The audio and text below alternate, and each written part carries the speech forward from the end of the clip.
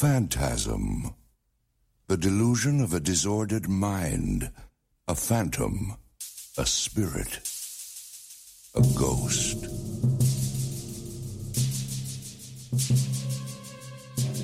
For most of his life, a young man has been pursued by a sinister force.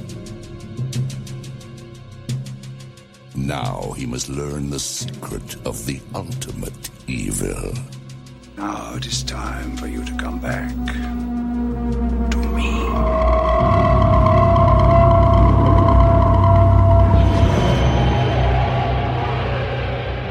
And remember, if this one doesn't scare you, you're already dead.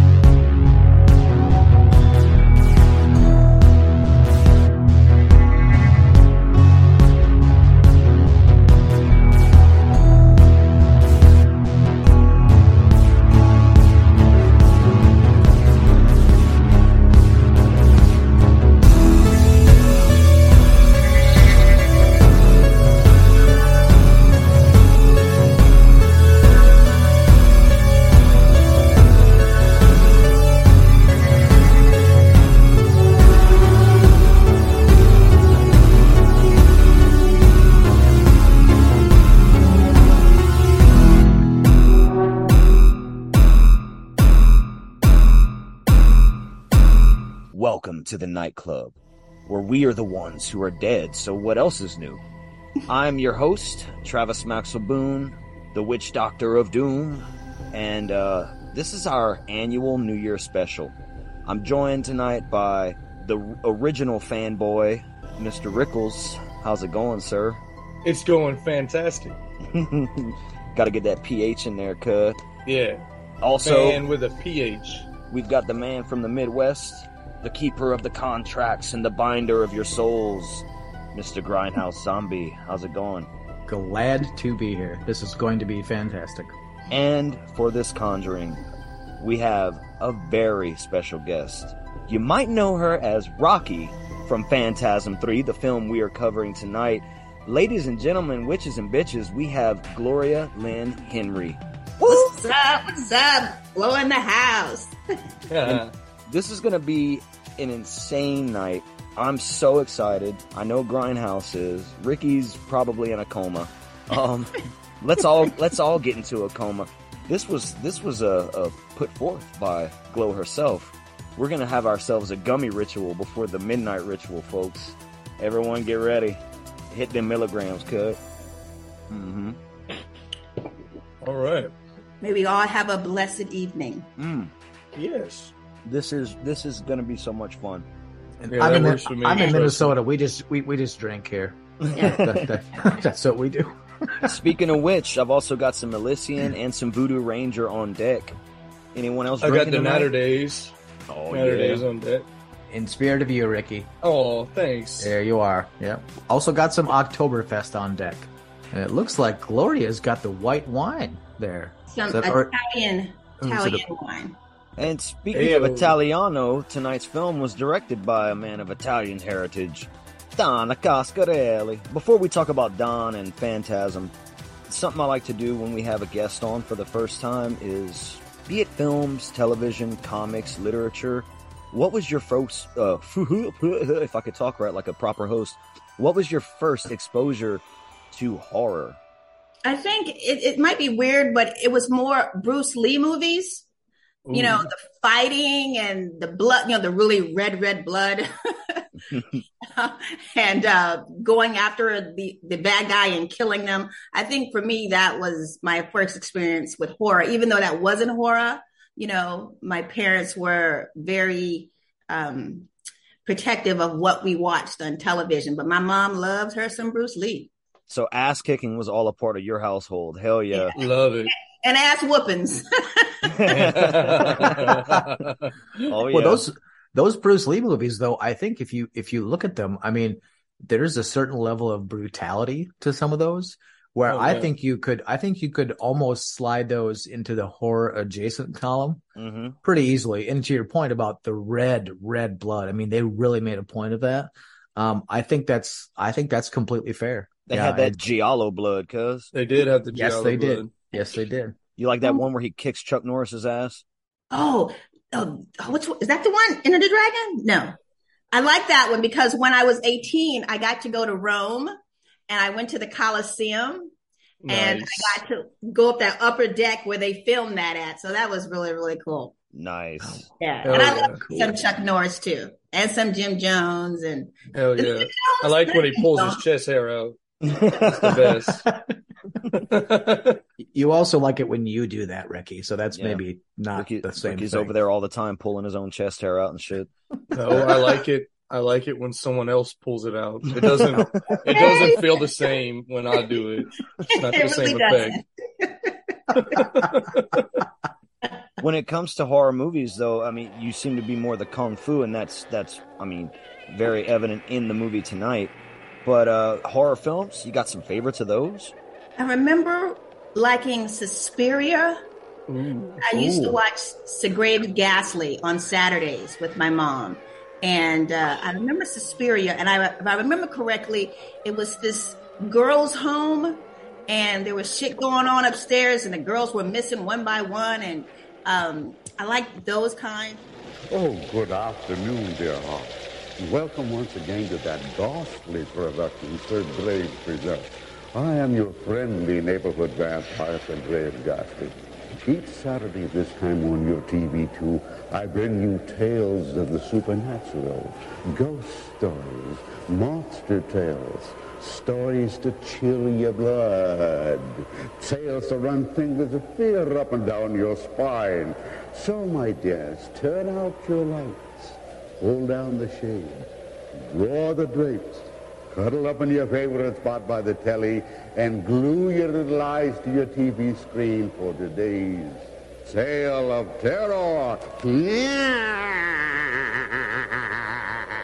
Flowers in the Attic. I really like that. Even though that wasn't really horror, but the things that was happening to them was pretty horrific. Yeah. Oh, I love like Boris Karloff movies.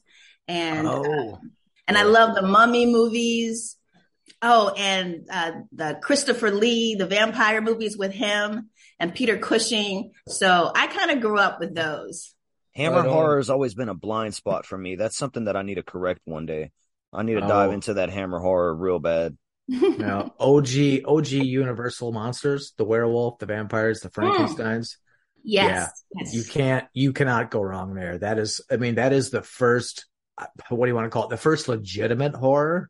Yeah. And yeah, I mean, some of the movies, it's like, I mean, you watch them now and maybe they don't quite, the movies themselves maybe don't quite hold up, but their stories hold up. Yes, And I agree. They're awesome. They're awesome. That's why they remake them all the time with just better CGI. Exactly right. Yep. Open the floor up. Anyone else got some questions? Oh. Ask me anything. Oh. Ask me anything. Look, Ricky over there. Look Yeah. at him. Now that I'm here, I can't talk. I don't know. Oh, Ricky. no. You're like one of the favorites when I was listening to the podcast. There you well, go. all you guys are just so intelligent, but I just really liked your humor a lot. You're the Okay, you're the funny boy now, Ricky. Now come gonna with the say- jokes. Make her laugh. Make her laugh on the show. Dance, Ricky, dance. I don't feel right. I'm wearing a shirt indoors. I don't know. I know we were modest tonight. We made Ricky cover up because normally we all podcast shirtless. Not all of us. Well, Not all of us. the strapping lads. Yeah, well, okay, fair enough. Yeah, I'll give you that. It's just too much gray hair. It just looks like makes me look even paler. So I don't want to do that. No. No. You guys tell me one of your favorite horror movies. Well, Ricky, what's one of your favorite horror movies of all time? Phantasm 79. Yeah. But I grew up loving Aliens. The second of the franchise is still one of my all-time favorites. That's to a good this one. day. I can throw that movie on any day of the week and be happy. Right. I agree with that. Endlessly quotable. Mhm. I still, Bill Paxton, I got my son watching it, and the famous line, they're in the room, man. They're in the room. Yeah. Game over, man. Yeah. I love that. Yeah, we're in some real pretty shit now. Yeah. Yeah. Oh, yes. Yeah. Yeah, Ricky and I have gone back and forth. I think we could probably talk the movie to each other at this point, couldn't we? Easy. I mean, we could walk it. That's one of your favorites too, Grimes? Aliens? Yes, Aliens. Yeah, definitely. Everything that comes out of a Pone's mouth is gold. For me, and this is just Phantasm, and I had this realization today. And I think I had it when I was younger too, but it really came to me today. Watching the first one and then all the subsequent ones, because I honestly think every movie is awesome in its own respect. Because it's a series of 5 movies that over time shouldn't have succeeded, but still did. And that's what was awesome, because it was people like us that were like, oh my God, this is awesome. But the thought of the original Phantasm and then the continuing theme going on is that when I was a kid getting into horror, and it's like, I mean, what's horror about? Horror is about dying, right? I mean, that's what most of it's about. Phantasm teaches you that there's something worse than dying. I mean, and it's like, well, okay, so I'm dead, right? The story's over. Hang on a second. Right. Just wait. There's going to be a guy that's going to come and he's going to dig your ass up. He's going to compact you, send you through the chrome spokes into the nether, and then shit gets really bad. It's like, don't shrink me down, boss. Exactly. No. So it's Phantasm. It dabbles with death, ends. and then it plays in the unknown. That's the other great fear that I think horror can introduce, is the fear of you don't even know what's coming next. Right. It's like borderline Lovecraftian, man. It's awesome. Fuck yeah. When it comes to some of my favorite horror movies, I'm gonna go Evil Dead, Texas Chainsaw, Phantasm 3. No. I watched Texas Chainsaw. Shows like that really bothered me because it was so real. Yeah. And I think that is what gets me the most, is what I cannot watch is when it's really, really real. Like I could go down a road, I'm traveling, and then my car stops and, I see this house up on the hill and shit. And as a Black woman, I'm going like, fuck no. Right. It's too far from motherfuckers out on the road. No, not happening. And see, down here, that's how we grew up. Just fucking breaking down, looking at mysterious dark houses and being like, well, I guess I'll take my chances on this one. Right. I might be cannibalized. I might get a full tank of gas. Who knows? Or you might get laid. You never know. When a horror turns into a porno. A horror turns into a porno. Right. Well, and you may have this in your trivia, but did you know that this movie in 1994 got a theatrical release in Baton Rouge? Yep. What? I did read that. It did. It got a theatrical release in Baton Rouge and St. Louis. And I'm like, 94. Where was I in 94? Why wasn't I there? I was 6 years old. I was watching The Lion King. I was 5 or something. So I couldn't make it to that movie.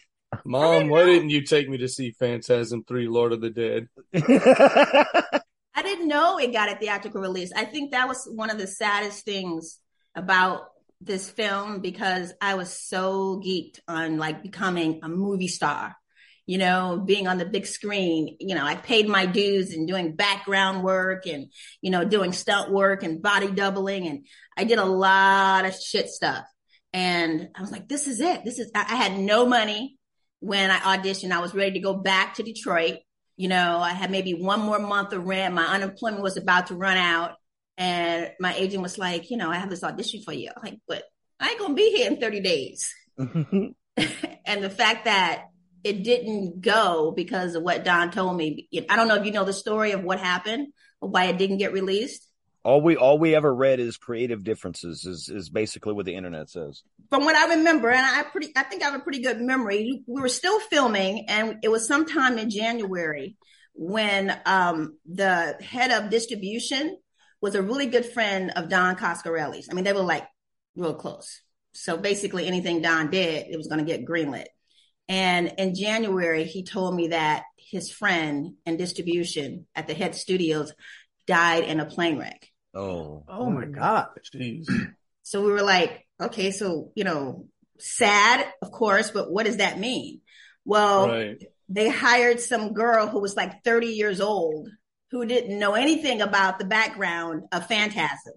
Probably never watched, the genre at all. And so she didn't greenlight it.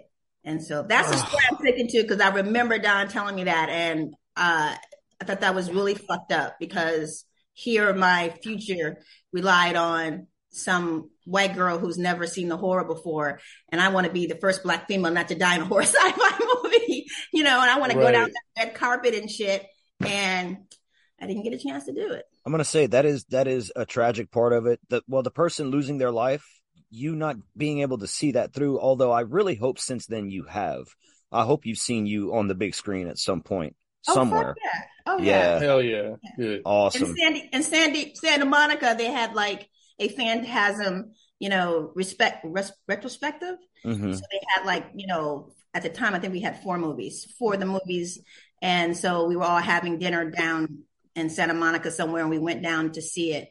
But I also saw it at one of the screening labs. That's where I got to meet Jeff Goldblum. And so I said, I have to go. My movie is showing in the next room. You fucking big timed Jeff Goldblum. Oh, that's amazing. That's the best. Yes. But I have to tell you, I've always had the biggest crush on him, like always. And then here I am walking down this hallway, coming from the bathroom. And here is this tall drink of water. And I'm going, oh my God. And we started talking, and I know when a man is digging on me. And I was like, oh my God, but I got to go. My movies, and here comes behind him, Laura Dern. And that's the chick he was dating at the time. Mm-hmm. And you're talking about a cock block. I mean, it was just. The Laura Dern cock block, motherfucker. I was like, okay, all right. But that started something. I kept seeing Jeff all around town for like years to come after that. But yeah, I saw it from there. But Jeff Goldblum might pop into this podcast. Yeah. Right. Go ahead and bring him on. Bring him on. Here's Jeff Goldblum. We have him here. People always ask me how I pronounce my name, Goldblum or Goldblum. I always tell them the same thing. How dare you speak to me? Well, but I mean, like, so what does it mean to you that, all these years later that you have, because Phantasm is not just a series of movies. Okay. To be perfectly honest, I see Friday the 13th, I see Halloween, I see Nightmare on Elm Street as a series of movies. Phantasm is something different to me. It's like a lore or a universe, and so many awesome things happen there. So what does it mean to you as the actress that 30 years later, there's a group of people that like love these movies. They love the series. Exactly. And you've got 3 guys here that are falling out of their chairs because they're so excited to talk to you because of what that movie meant to them. I mean, how does that?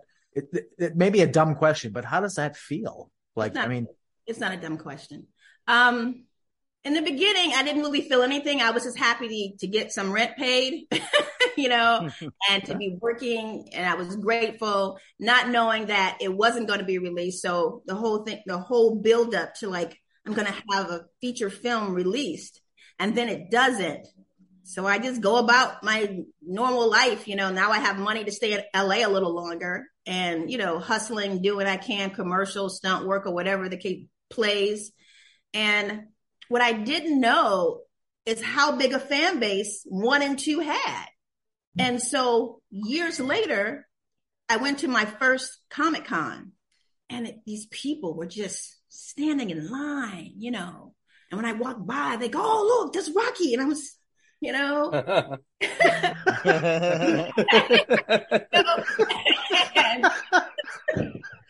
it easy, Rickles. Take it easy. And he's fine. He's awesome. And there's this table, and we're all lined up, and they got little nameplates on it and everything.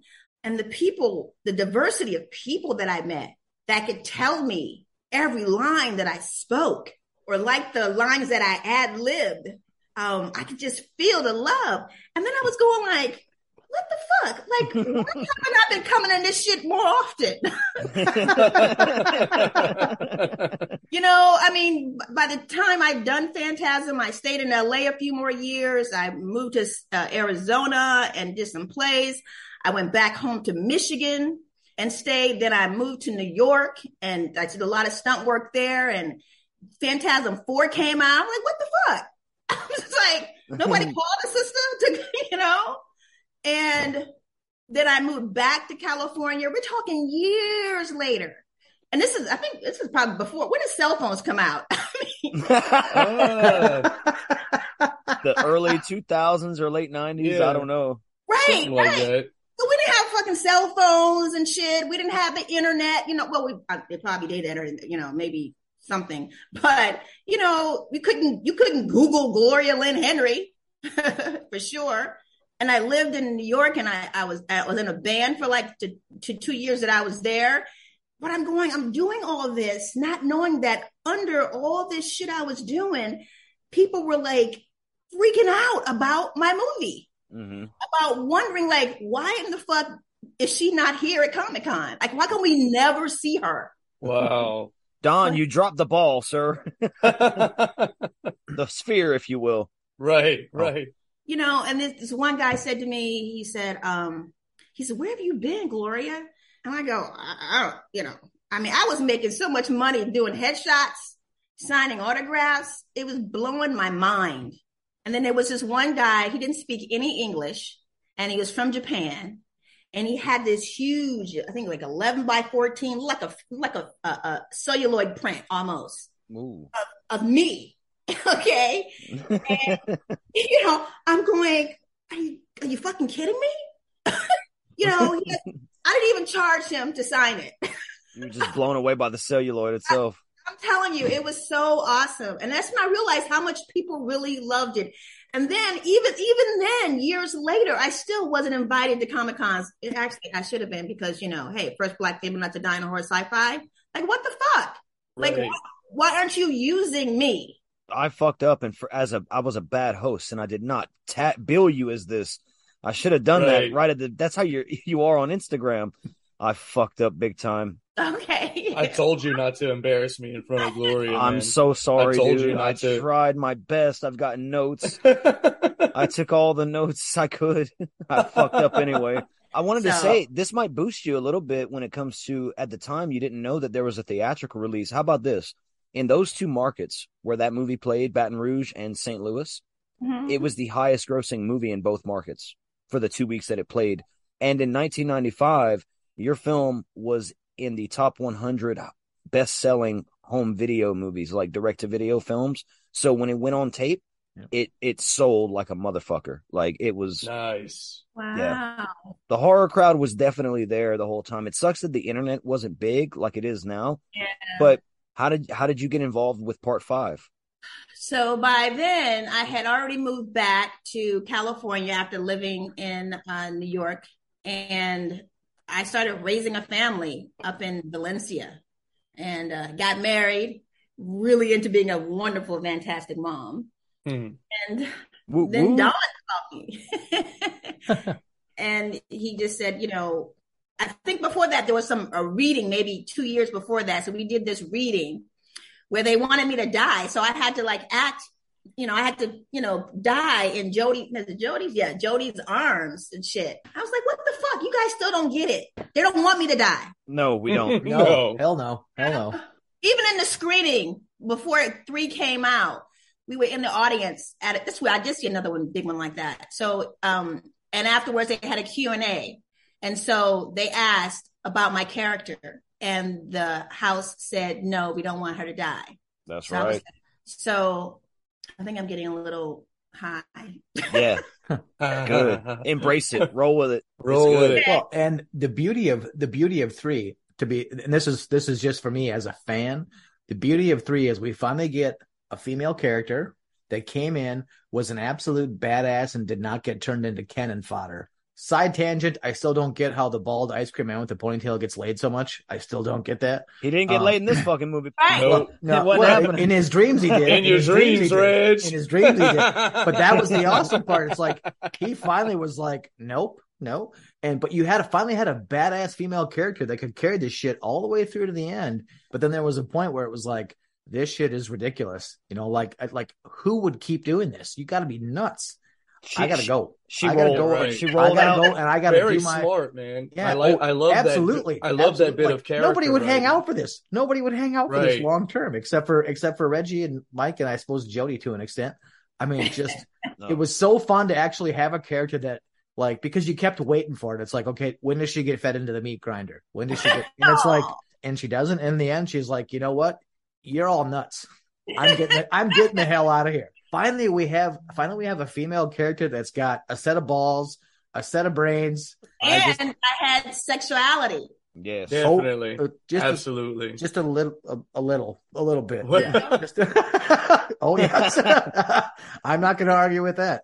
Little bit, lot of bit, cuz. I like the fact that she's so tough, but still so feminine in the sexuality, because like it's in the style. It's in the style. And my wife actually pointed out too, that's another thing that she likes about the character. Yeah. I didn't want to be too manly looking. Right. But I love my fade though. The fade is great. I mean, yes. At the time, I was the only one rocking a fade in Hollywood as a woman. Right. I was going to say, wait, Wesley Snipes had the fade too, though.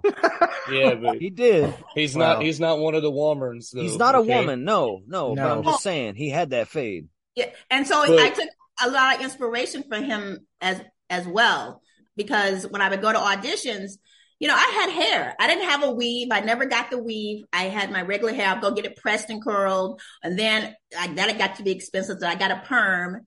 And I had a fabulous hairdresser. But then I was dating this one guy named Otis, and he was an ex-Marine. And I think we see where this is going. Yep. Actually, he's the one that helped me learn how to use the knife and any military style stance or move. He would try to help me be a little more authentic. See, that's what happens, when you give a little ass, you get, nice returns. It ironically works the same way for me. It's kind of crazy, but I agree with you. So you learned. What was the whole point of that question? Oh, no. Well, you're giving us the behind the scenes on how you developed your character right now. I'm digging this. Like, you were learning how to use the knife from your ex-boyfriend who was in the military. When he told me to cut my hair off, I was like, what the fuck? This is Hollywood. Everybody has hair, right? He said, you need to cut your hair off. He says, you got a beautiful face. He says, you need to just walk in there and give him face, Gloria. And, of course, he had a little influence over me. And I just started cutting my hair shorter and shorter. And then I got the fade. And and for the movie, I had to go to the barber every week. And let me tell you, I went to the Brothers Barber in Crenshaw, the Magnificent Brothers. To be a woman in that setting every week and hear the brothers talk, the knowledge that they drop, that alone was invaluable. And they all treated me like a queen when I would come in there. I would get my same barber. Right. And I would show him the picture of, the first haircuts and make sure you get it just like that, line it up. It was so loving how they treated me at being in there, because I respected their space. I wasn't going to tell them stop cussing because I'm a girl, none of that shit. Right. It was a great learning experience. And Wesley Snipes was the person I had in mind when I said, who else can I emulate? And, he's a bad motherfucker. Fuck right. Yeah. Takes one to know one, eh? There you go. Yeah. When you were cast, how much malleability did you have with the character? Was Don kind of one of those guys that's like, let's do it how it is on the page, kind of stick to the script? Or was he much more collaborative and letting people make choices, decisions about their character, or maybe even about the scenes? Or because you said you ad-libbed some lines. So that's what made me kind of go down that trail a little bit. I think, in my personal opinion, Don didn't know who he wanted for Rocky. He just knew he wanted a black female character in it. And so being in that audition and then the 5 callbacks, I've seen every shade of sister, every hair texture of sister you can imagine, and I kept getting called back. And when I got it, Dawn was very like, listen, this is who she is. Feel free. There was dialogue that I read and I go, no, Rocky wouldn't say that. Okay. Like one, for instance, that comes to mind is when, the zombie girl, and I have a fight in the mausoleum on the balcony. Mm-hmm. Yep. Right. And, she's got Reggie, headlock behind him. And I come in and I say, hands off my boy. Mm-hmm. Right. Well, Don had it, hands off my man. And I know it's very subtle, but I said, no, that ain't her man. And I didn't, he was trying to maybe insinuate that, going forward. I was like, nah, that's a boy. That's a boy. That's even in the Coliseum. Coliseum? I'm so Mausoleum. Yeah. I'm there with you. No it's shit, though. Nightclub. So you changed that line. I changed the whole intent of that line. And I could have gone along with it, right? My first big feature film. I could have said, yeah, what the fuck? I'm happy to be here. Whatever you want me to say. But I didn't. And he allowed us to do that. And it was such a gift. Or just certain military situations where my friend Otis would tell me, well, you really wouldn't do that. Because I would read the script to him and stuff. And so I would go on and I would try to adjust my blocking, or maybe add a word or two that would fit her coming into a room. Because a lot of time I had a sister coming into a room not saying nothing. I go, I think I need to say something here. Oh, hell yes. She was a force. Yeah, she never came off as a character that walked into a room quiet. Right. No, she had to make her presence known. She's on her ground. She's stand hard. She's just going to do what she's doing. And despite what you may want to think. And that's awesome to hear that got changed, because that would have been completely different. Yeah. Wow. It would have insinuated something. And you know what? It wouldn't have made much sense based on how your character leaves. So it's a good thing you did change that line. That is fucking awesome. Right. I mean, I really can't leave my man. But I can leave the boy. You could leave that boy. Right. Yeah, you can leave that boy, though. That boy gone. That boy there. But I gotta go. The way she looks around and hugs him, and like, all right, enough of that shit. Yeah. Yep. It's the best. Oh yeah. Yep. No. At that moment, I thought, and you guys are really making me go down memory lane. And this is awesome. That I thought, okay, it's dark as hell out here, and we're literally in Compton, where all the dead people are, and we're on the road, and this white boy goes to give me a very meaningful hug.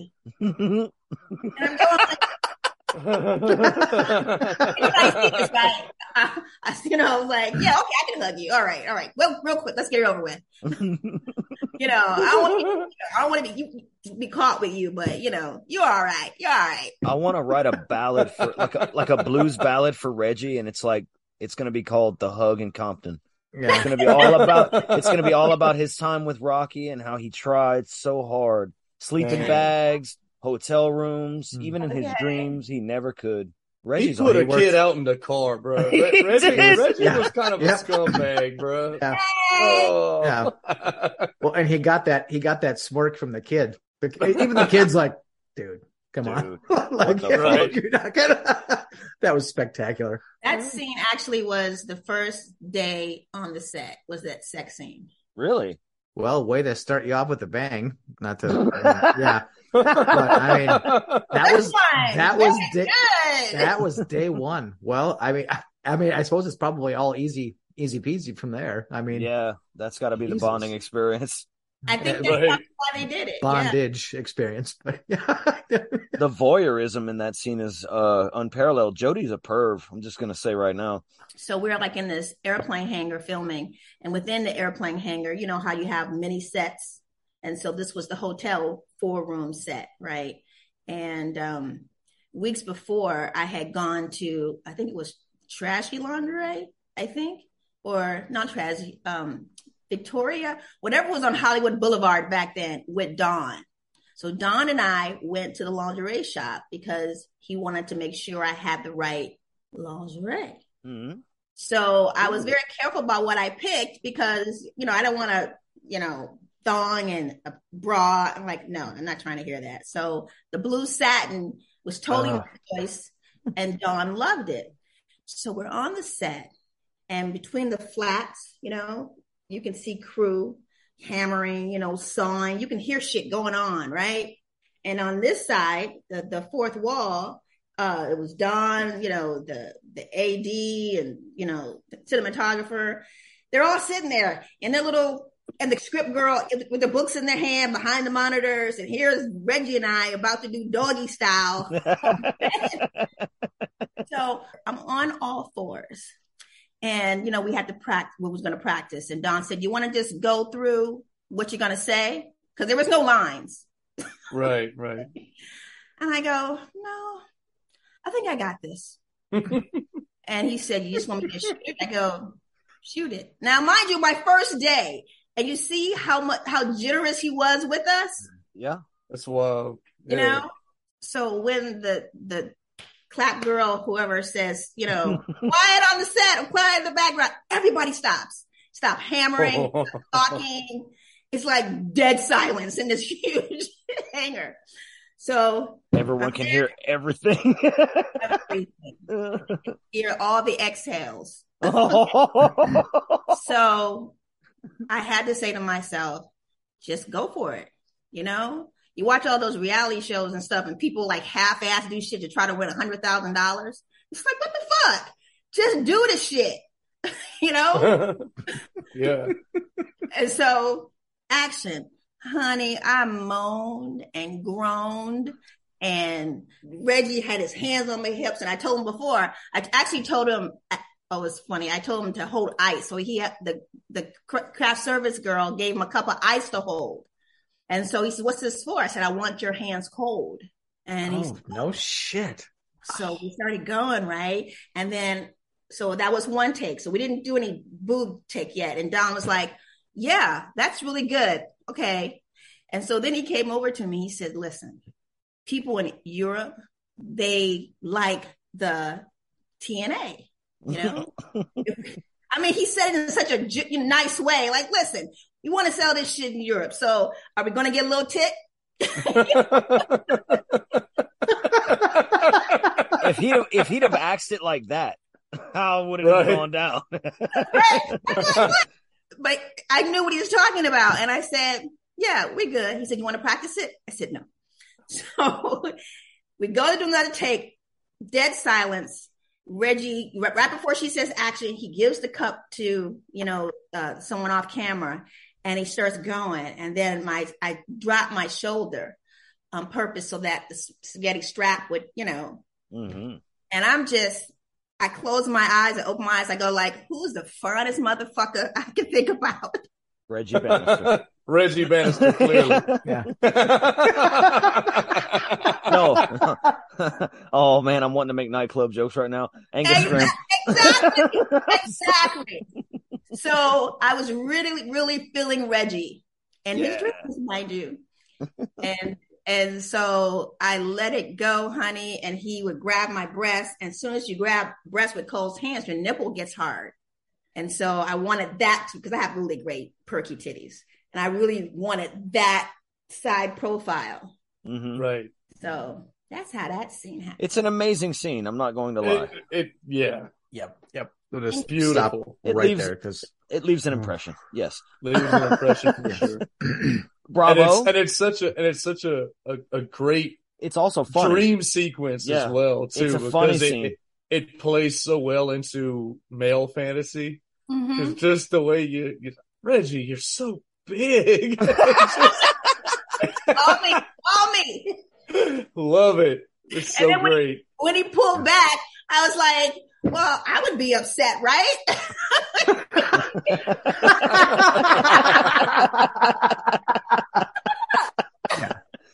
And it's just me maybe, but I'm looking at, so the scene is sexual and it's sensual. But Right.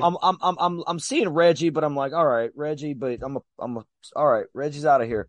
But then Jody shows up and I'm like, all right, Jody, you're always there. You're there every time I leave the house. So Right? now he's in the background of this fucking scene. And I'm like, Oh shit, dude, what is happening right now? And you disappeared. Desert cock block from Yeah. Jody. Big time. Big time. Jody Laura Dern the shit out of him. Yeah, Reggie just would have I think he would have humped a not hole in the fence at that point. Like he was like fired up. That was well, I mean, going through the first two, it's like, and I still don't get how the ice cream man, the balding ice cream man with the ponytail, like just keeps getting the ass. I just don't get it. That's what happens in these horror movies. It's for geeks like us, man. I think that's a big part of why I had long hair when I was young. Because I thought that it would help. I thought it would help. I'll tell Reggie that next time I talk to him. Well, tell him. Yeah, tell him he was the onus of a lot of guys having long hair just because they hoped that it would. Wow.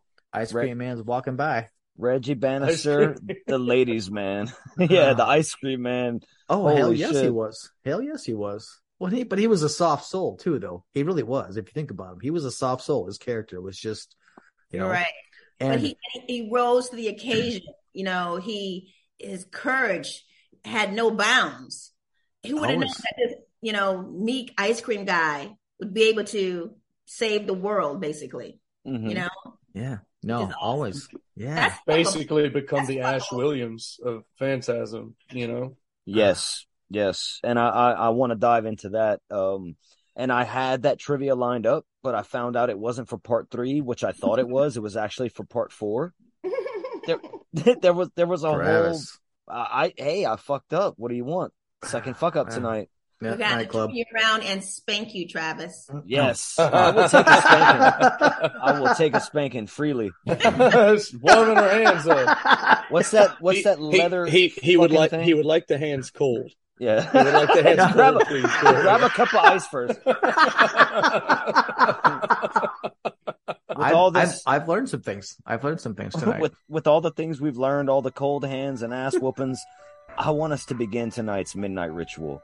In order to watch this film properly, you're going to have to head to the nearest mausoleum, find the lady in lavender. Don't fuck her because she's going to turn into the tall man and stab you to death.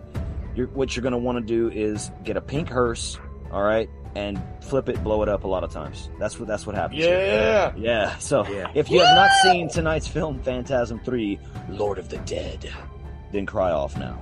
You bastards! Why are you torturing me like this? Why?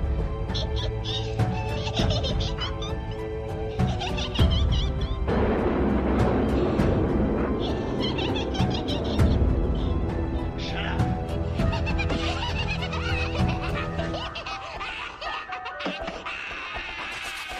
Phantasm 3, Lord of the Dead is a 1994 American science fantasy horror film written and directed by Donna Coscarelli.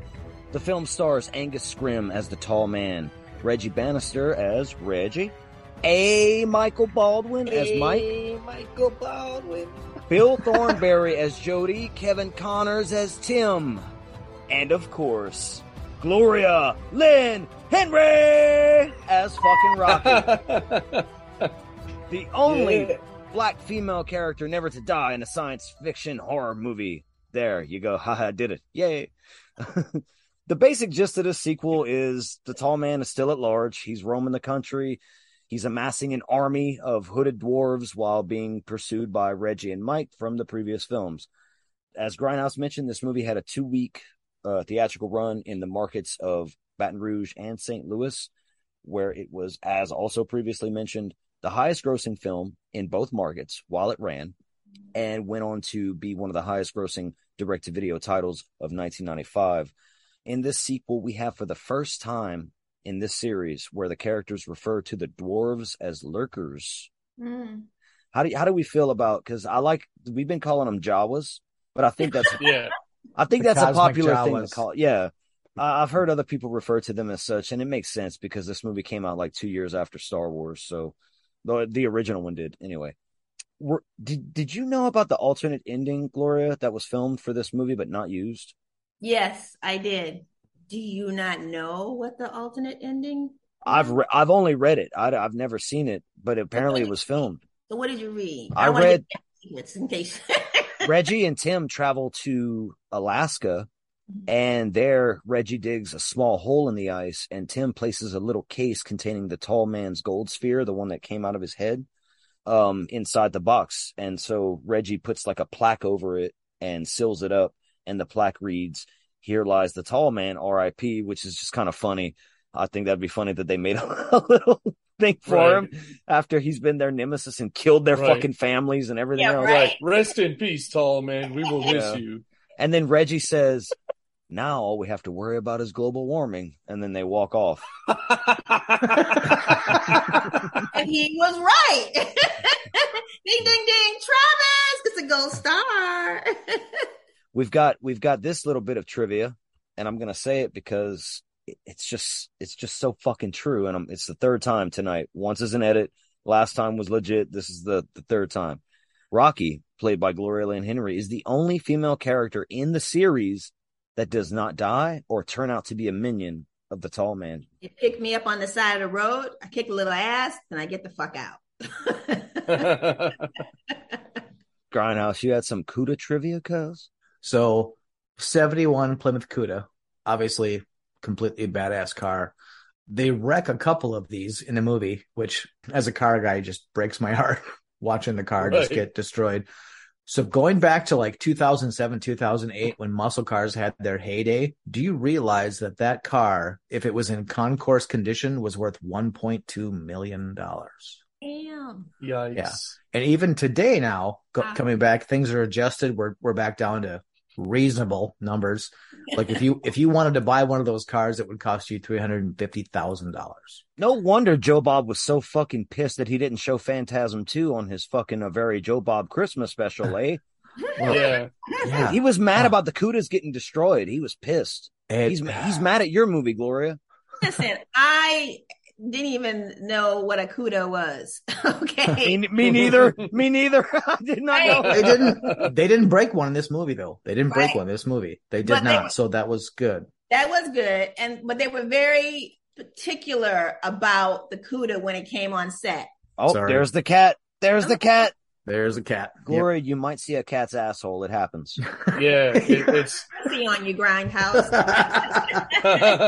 See, you get pussy. See? Yeah. all the time. Fucking time. It's biting. The pussy's biting him. Oh shit! There it is. There we go. While Grindhouse wrangles his cat, let's segue over and get into our fucking breakdown of Phantasm 3.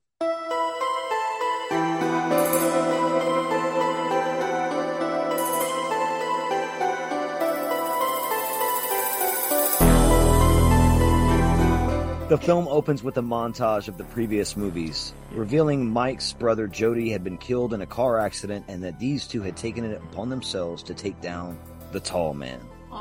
Although they were seemingly successful in killing him, another tall man enters our world through his portal, and we get our title card, Phantasm 3. This whole opening, fucking awesome. It does what I think, like, some of the Friday movies do, where they kind of catch you back up to what the story is. And because these movies kind of came out basically every decade, like you got the 70s, the 80s, the 90s, catch the fans up a little bit, give them a refresher on what's happening in this epic saga. I thought by far Phantasm 3 had the best catch-up montage than most series, because if you never watched 1 and you never watched 2, it catches you up, and then it leads you right into like, oh, okay, new people, okay. And it makes you, after you watch 3, go, you know what? I want to go back and watch. I want to see 1, and I want to see 2. Mm-hmm. You know, to see how we got there with the sister.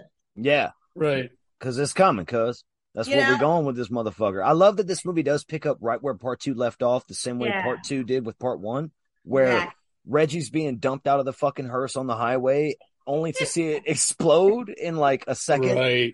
This is Phantasm logic. We're in Phantasm logic land now. Immediately off the bat, and I love it because... Right. Your nationality, Travis, if you don't mind me asking. Cajun. Don't laugh, you son of a bitch. We're a recognized minority. We are a recognized minority, I'm just saying. I know you're mixed with something. You're not, you weren't, your whole family line isn't Cajun, right? You did come from somewhere, right? I'm white. Yeah, I'm a white dude. Wait, you have such passion. I'm Cajun. Yeah. And then you say, like, yeah, I guess I'm just. I mean, well, when you want to break it down, I mean, it's boring. It's boring to be like I'm white because I am Cajun. I've got a heritage, and I've got all kinds of shit behind that. They kicked us out of Canada. Yeah, me and Ricky both. Yeah, it's the they best. Fucked us up. My real heritage they is kicked us out of Canada, French. then they made us stop speaking French, dude. Like they were like, "No, fuck you. You got to learn English." 2% French, 12% crawdad, 18% alligator, and the rest of it is just hillbilly, right? We don't have hills here. We've been over this. Well, but it's still. Yeah, I wouldn't consider them hillbillies. I wouldn't consider Cajun people hillbillies at all. You need to go further east, north and east. Yes, all that way, all of it. Yeah, all the Appalachia area. It's just prairie and wetlands. That's all it is. The world does not understand our plight. We just call him swamp. We just call him Swamp Daddy. He's just our Swamp Daddy. That's what he is. No, my fucking bloodline, I guess, would be like French. There's probably some German, maybe some Italian, some Spanish. Do you even know, Travis? I'm guessing. I'm guessing based. I'm only guessing based on where Cajuns come from. So I know that the Normans invaded, and they were Germanic tribes. They invaded France, and then those people migrated over to Canada, got kicked out for whatever fucking reason, and that's where I'm at. My people decided to settle in a swamp hell full of fucking mosquitoes. I don't know why they did that shit. Eating weird crustaceans and just You should get tested. You should get tested. You should find out. He should get tested for a whole bunch of reasons, but just not that. Yeah, I'm on medication, sir. I know my problems. I bet you do. Aren't we all on medication right now? Right? True. Oh, herbal yes. supplement. I'm so sorry. Phantasm 3. So, I'm having so much fun, guys. Reggie faces off with a Jawa and blows it to pieces with his quad barrel. Yes, he does. Liz, she's dead. Chick from part 2, who cares? She's dead. Her face eaten off. Yeah, I love that scene. I want to point out, because you mentioned the dream logic. I mean, the dream logic's always been in the franchise, but it really goes hardcore in part 3 because Reggie also picks up the shotgun off of the ground outside when in part 2 he dropped it in like the fucking basement of the mortuary. So it's another thing that's like, let's go. We got Phantasm dream logic. It's shit like that I love to know now. And it makes this better. It makes this series better that it's like that. Right. Like, I'm not even kidding because of, like you say, and it carried on from the first film. Now it's a theme. Yeah. It's always been there, but it really becomes thematic now. Oh, dude, that's such a fucking great way to put it. The quad barrel is hands down the best horror movie weapon ever. That quad barrel. It's up there. It's definitely up there. There's it's nothing. Definitely a contender. There I might be want to hear about the nunchucks, though. Why did you land on nunchucks specifically? Well, I did not land on them because I didn't know how to use a nunchuck. Okay. So it was written in the script. She, who is Rocky, will have nunchucks for a weapon. So I had to learn. We had, is it Bob Hardy? I think he was my stunt coordinator. He would come up to my apartment in West Hollywood, and he would teach me, a lot of the staging for the different scenes that I had to fight in. And that was my first experience with stunts. And he was so good at it. He was so good.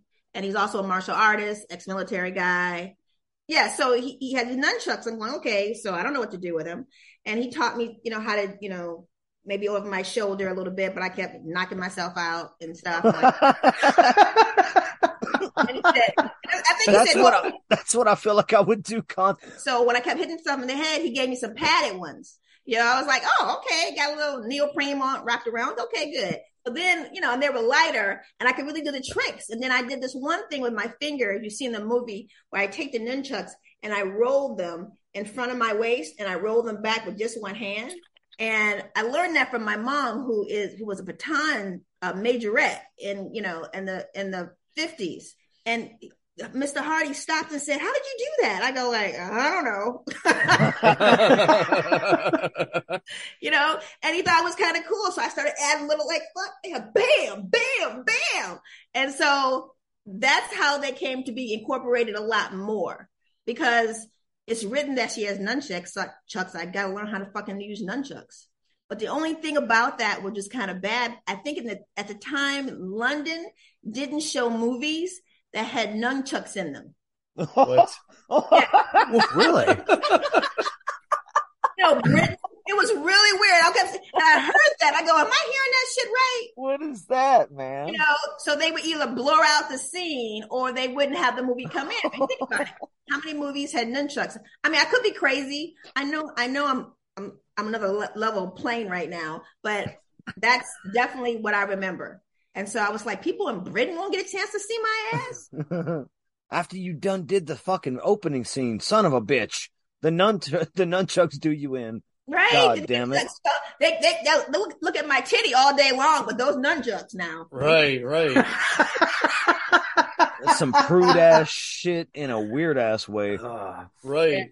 So somewhere in Hollywood or Hollyweird or whatever you want to call it, there's somebody who is thinking about Phantasm 6. Mm-hmm. And I hope that I am alive to see it, because having Rocky come back, Right. So the nightclub's first Patreon or Kickstarter or Indiegogo is going to be Phantasm 6. The bitch is back, and it's going to be fucking Gloria. However much you need. Helping Reggie along, being like, hey, man. I even have an idea of an opening scene, and I don't want to say it, but I pitched it at a Comic-Con to Don. I said this would really be a good opening, and it definitely opened with, okay, I'll tell you this much. Okay, this is what my idea was. Okay, the usual shots of the desert and shit, and then the camera's panning into like this building, and in this building you can't see what's going on, but you hear people moving and doing flips. You can tell they're athletic, and then it's really actually Reggie's POV as he's walking into this place. You can hear it's almost like a training camp for young kids, and he's walking up on me on his POV, and you only see my back, and I'm yelling at somebody up this rope that's touching the ceiling and shit. And then, God, if you guys steal this shit, okay. No. You would be part of a project, I'll tell you what. And so I turn around and I have this look on my face like where the fuck you been? So the kid comes down the road, right? And he's like, stops, and he's like this Adonis of a kid. You can tell he's biracial, right? And he says, very protective, Ma, who's this?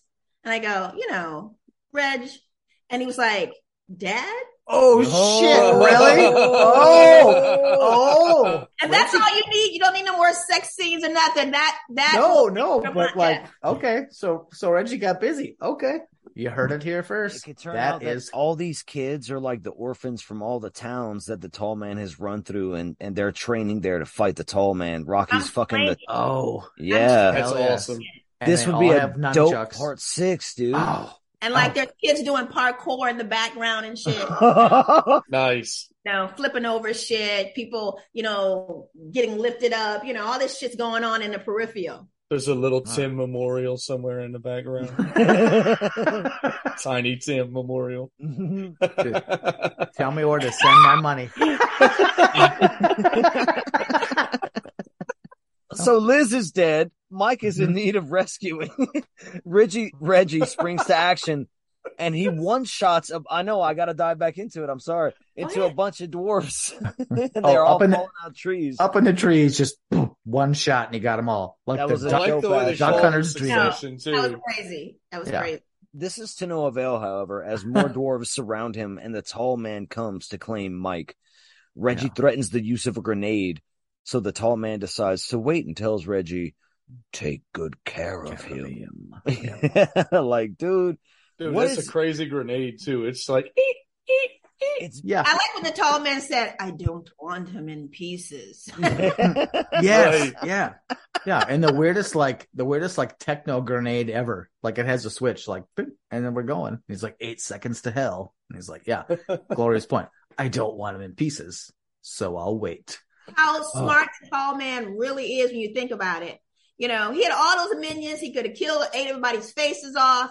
There was something that he wanted, and he was willing to go, okay, I'm going to back off for now. Right. Oh yeah, he's like the fucking IRS. He's patient as hell. He's just waiting. Like, I'm gonna get your money. Doesn't matter. I'm gonna get your money. Oh God, yeah. Sometime after this, Mike is recovering in the hospital while the tall man bides his time in a dark candlelit lair, holding a silver sphere that contains a human brain. Like, this shit is wild. What the fuck? This was probably one of the weirdest moments where it's like you actually consider that the spheres have people in them. Yeah. Like, right. or at least like super condensed people in them. At this point in the lore of these movies, we don't know anything about the spheres. We know that they're controlled by the tall man. We're not aware of the what they even really. We don't know what the fuck they even are. But it turns out in this movie, they contain human brains. The tiny dwarf brains. We're gonna find that out later towards the end. But it's cool that they're still building on the lore, even in the third film, like giving you little nuggets here and there, but it sparks more questions, Ricky. It has different, spheres. It was like, what the fuck? We didn't think a brain was in there. He's sitting there caressing it with his thumb and shit. Right. He was petting it.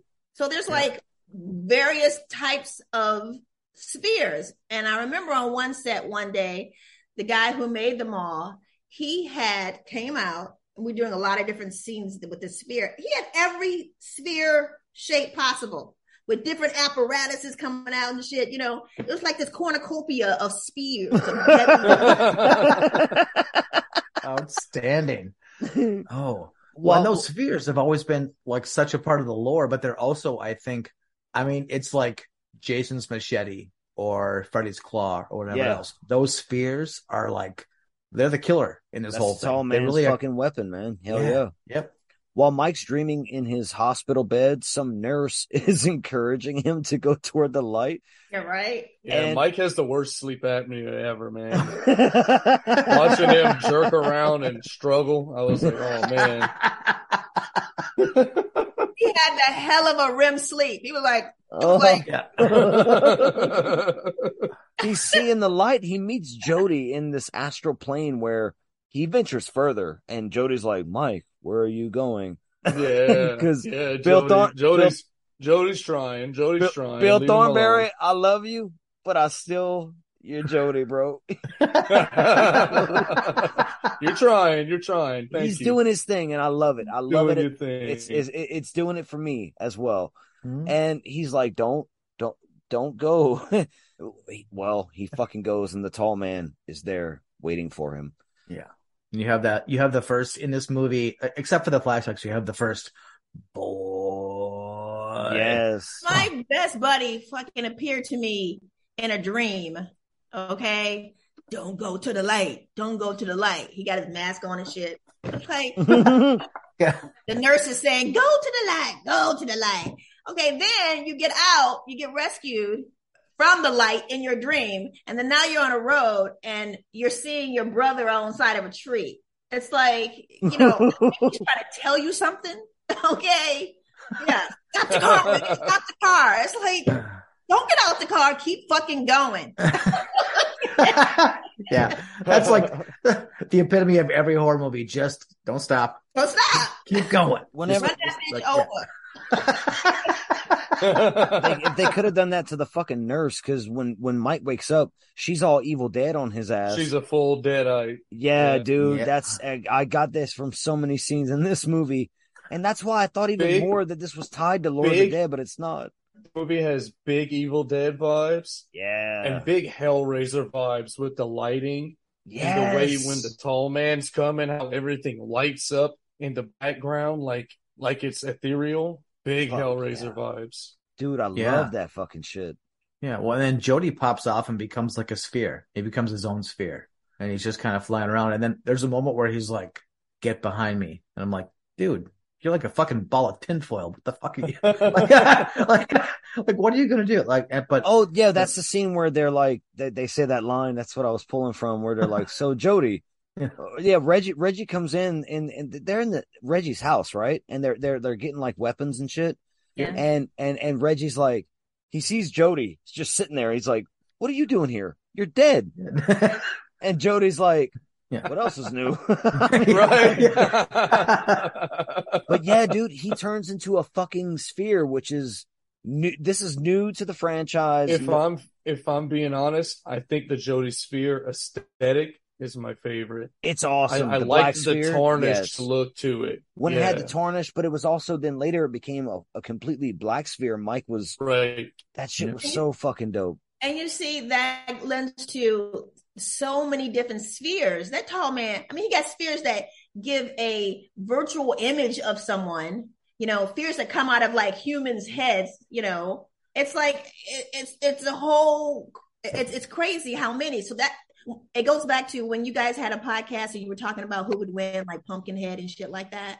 You know, I don't think it took into the fact that his spears were like, and you let him have his weapon, you know. Right. I mean, those spears are some bad shit. I mean, yeah. you know.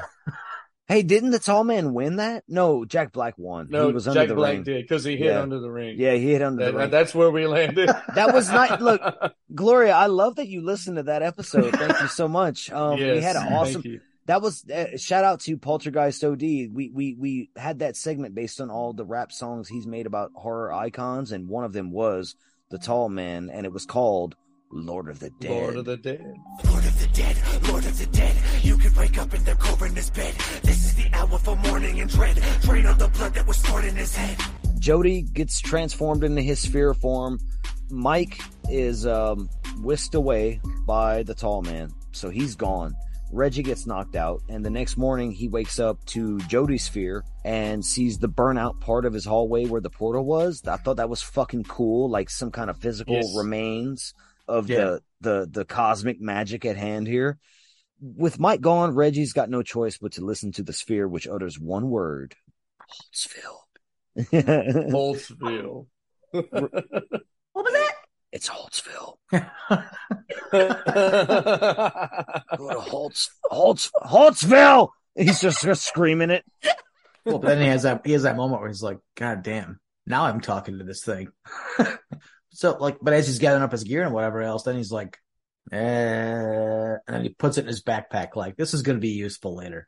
And like, I totally dug that. Like he's not quite believing, but he's also like, well, I can't be too put off by this because this is like, it's kind of like what's happening. His reality. Yeah, exactly. Like he's embracing the magic 8-ball moment, right? Like the magic 8-ball is talking to me.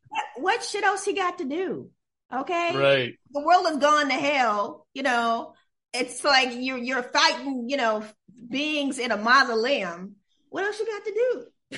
Well, seriously, like kind of nothing, but it's like so much of these movies like takes place in small towns that I think most of us like wouldn't even drive past if we had to. Like we'd fly over them just because that's how we're from those small towns, sir. What the fuck? I grew up in a small town though. Oh, I know you did. I did. So, you know, Louisiana, what up? Yeah, Mamuka. Yeah. Good. The big move. The big move. But so much of these movies takes place in these towns where it's like, it's honestly kind of where they finally get to, I think it's Holtzville they finally get to, where it's like, you find the kid, you find out that the kid, his dad was once the sheriff, and it starts filling in for me the parts that were a little bit lacking maybe in the first couple, where it's like, how could this be happening and nobody knows about it? And it's like, it's building the world Walking Dead style, if you want to equate it to like a modern series. Yeah. But I want to say real quick though, that little kid, he turns this movie into Home Alone for a minute, and Reggie comes into. I'm sorry, but hold on. Reggie comes into Holtzville, and it's like Holtzville, because you got crazy chick shooting a gun, and then her cartoon gangster friends with a dollar sign. I don't know their names, but I'm calling them Pops and Dollar Sign, because Dollar Sign's got the best chain of all fucking time. Because I'm getting one. Dude. I'm getting one. Yeah, Rufus and Henry. Oh, I don't care. Fuck that. Dollar Sign and Pops. So, okay. Dollar Sign and Pops kidnap goddamn Reggie, and they throw him in the trunk of the fucking kudu, and they go with their pink hearse. They got the pink hearse. Pimp as fuck. Just saying. That shit is rad. Nice. Very nice. And this is when the movie goes Home Alone, because Tim is there, and he's got like fucking mannequins diving in from the ceiling with knives attached to them. Booby traps. Vietnam tunnels in the house. His parents' clothes are probably on the dummies that were sitting in the rocking chair. Oh shit, that is next level dark. And they had a crazy house for his dad being like. I wonder what his mom did, because his dad was just a sheriff, right? Yeah, they couldn't have that house, man. Not like How that. they had that house? His mom. They signed a hell of a mortgage. Yeah, that sweet old Victorian house. Oh yeah. Once they get to where they're going, though, Tim is a maniac, and he fucking hatchets the female in the head to death with a fucking little throwing hatchet. Then tomahawk, and by accident too. He's aiming for the first guy, and he was aiming for dollar sign. He just ducks. He throws a fucking pink frisbee, just frisbee of death. Riddled with razor blades, and you get the best neck slit ever. I do like how the skin slides back on the muscle. Yeah, that shit was dope. And they show it to you again later on. Every time he keeps getting shot, it opens again. You can see the neck slit. Yeah, he just goes Old West in the air, then goes a couple down on the ground, and just falls over. Oh God! I think he's the nicest guy, And of course, I didn't know who he was before then or on that set. But then after you do the movie with him, the movie didn't come out. I started seeing TV shows like Westerns, movies, and it's his ass up in there.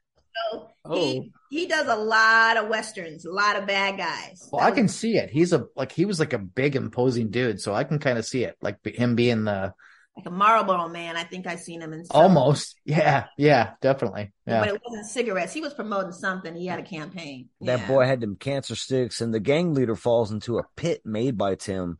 Come on, we're closer. You just hear a gunshot. I want to touch on the Pops character. Yeah. It's kind of creepy, man. Yeah. He gives me kid toucher vibes. Yeah. And then when he grabs the kid the first time, big time. He said does he kick him or bite him or? What did he say? He says, oh, it's got some fight in him. I like that. And I'm like, oh no, bro. Yeah. No. I got me a Rugrat. Yeah, bro. Yeah. And he gets him with the tomahawk in the knee. The character Tim is kind of a badass in this movie. Yeah. You know what? I want to say he's kind of a prototype for little Carl, son of Rick Grimes, right? Another parallel. I totally agree. Whenever it comes to that type of thing, I think he's also a precursor to a Morty. A Morty? Yeah. Like from Rick and Morty? Yeah.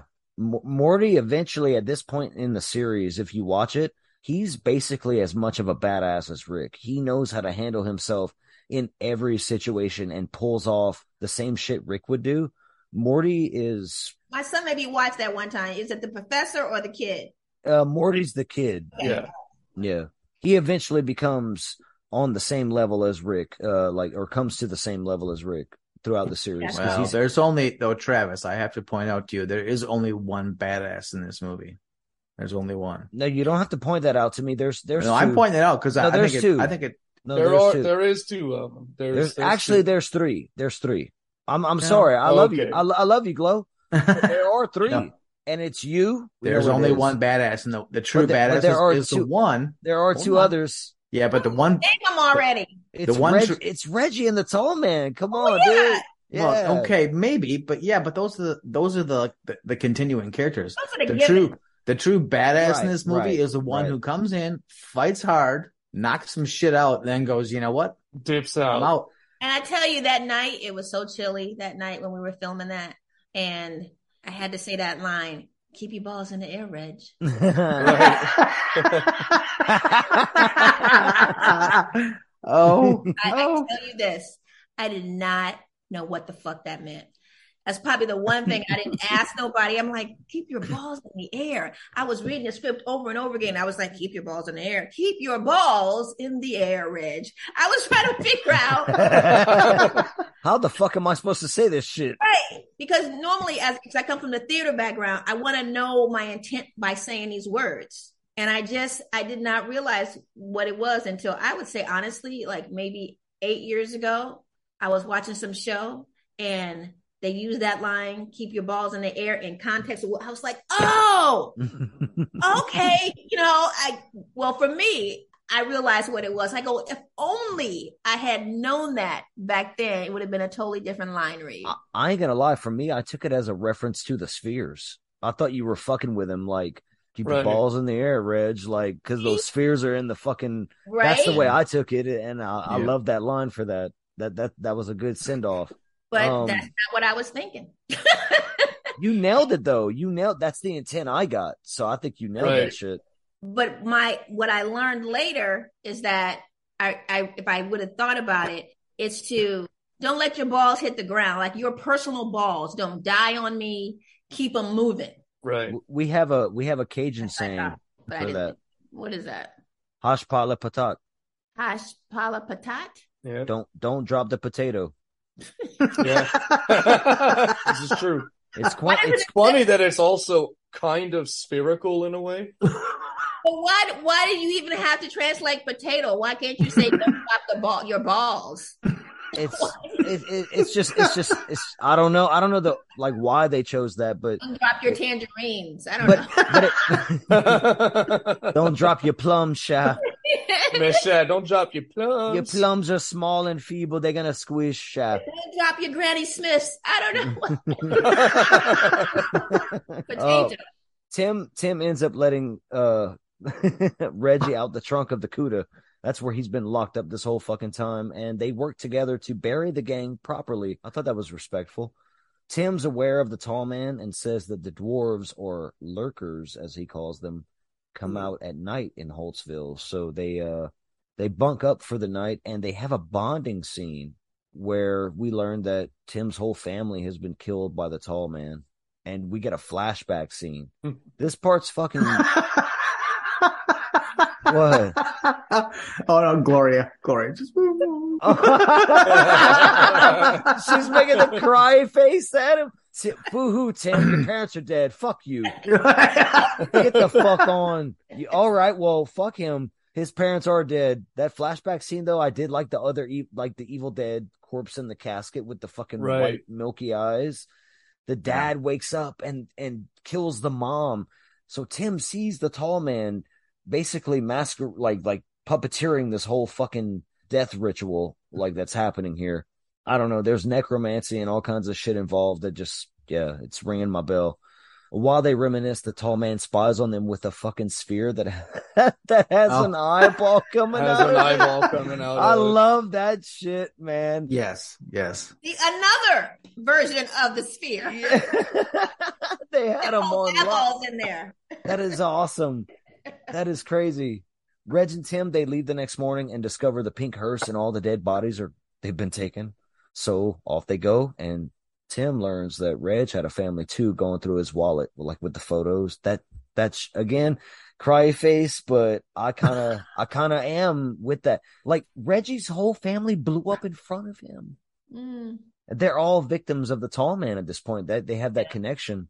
And on the drive, Reggie stops at this house where all these kids are playing outside. You learn that they're all orphans from Holtzville. Reggie just pulls out a lot of hundreds.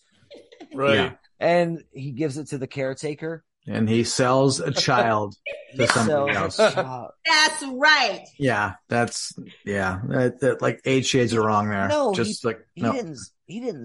Yeah, he did. Yeah, he did. He did. I don't have a better way to like. He sold the child to a lady who looks like a nun without a habit. That's what he did. He sold his ass. Well, technically, no, he did not. He paid someone to take care of the child because I like looking at it that way, but Grindhouse does have a point. He sold a child. I'm speaking as a mother. Yeah. Take my baby. No. I'm not discrediting that point. I'm not discrediting that. Well, but in the end, the kid was fucking smarter because Reggie's driving away and the kid's like, he's like pulling down the trunk of the Cuda. I like the little music cue when he opens the trunk too. Reg goes to the Holtzville cemetery and he's wielding that fucking Brad quad barrel. And he's ready to kick some ass. Beautifully shot scenes, by the way, with the mural juxtaposed with the shadows of the scene. Like, I just really thought this was a very well shot scene. And while searching the mausoleum, Reggie encounters this sphere that has it out for him.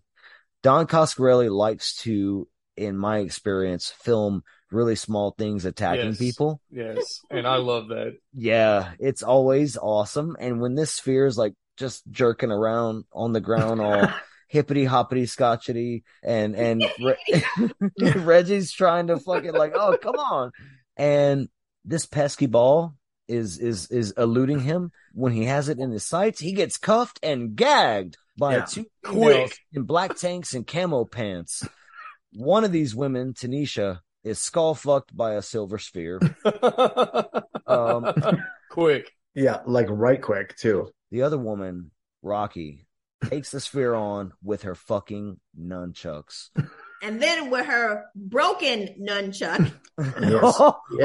Yep. Okay. After her girl has been, drained, when you read that script, like, before you audition, that's one of the scenes you get.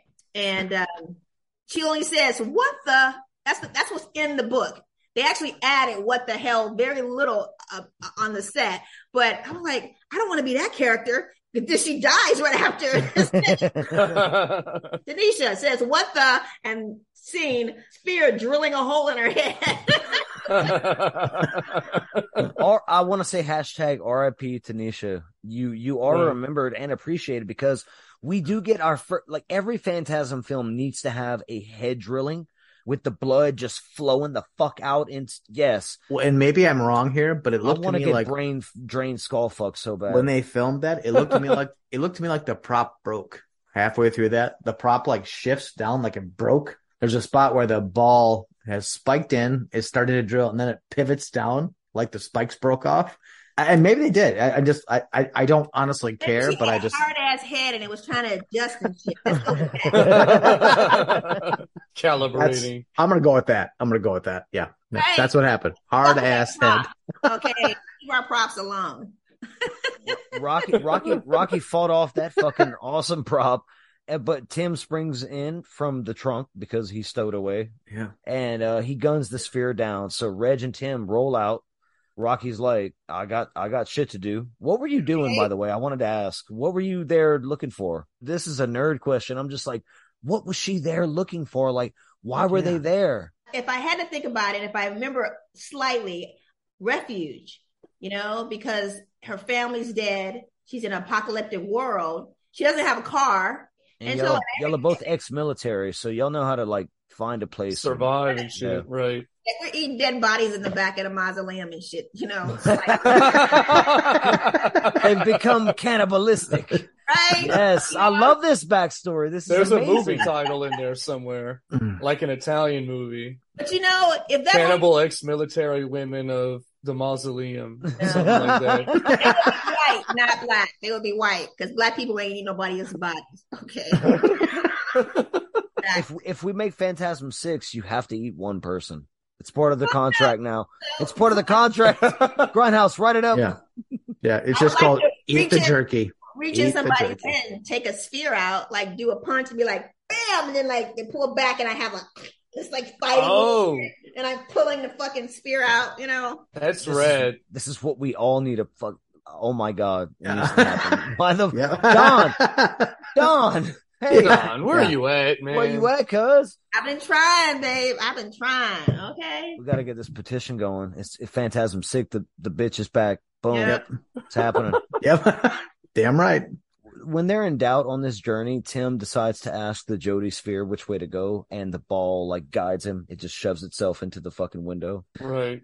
Before long, they come across Rocky again and recruit her on their search and destroy mission. Rocky's there to help them face down the forces of evil. Yeah, man. And one of the best Rocky lines of the film, in my opinion. Yes. Picture that, the three of us facing against the forces of evil. You're coming across the character in this film that is going to shift the dynamic, and that's definitely what happens. During the drive, we get the rundown of what they know about the tall man. This is where Rocky, your character, is learning about this guy for the first time. Right. And I'm keeping arm's length too. If you notice, I don't know. I get in the car with a white guy on the side. Okay. So Reggie was slowly trying to tenderize me. y'all find a motel room pretty quick, and that's that awesome scene where Reggie's like, "Hey man, so you're gonna stretch out in the CUDA tonight, right?" and then Rocky's like, "You can come inside.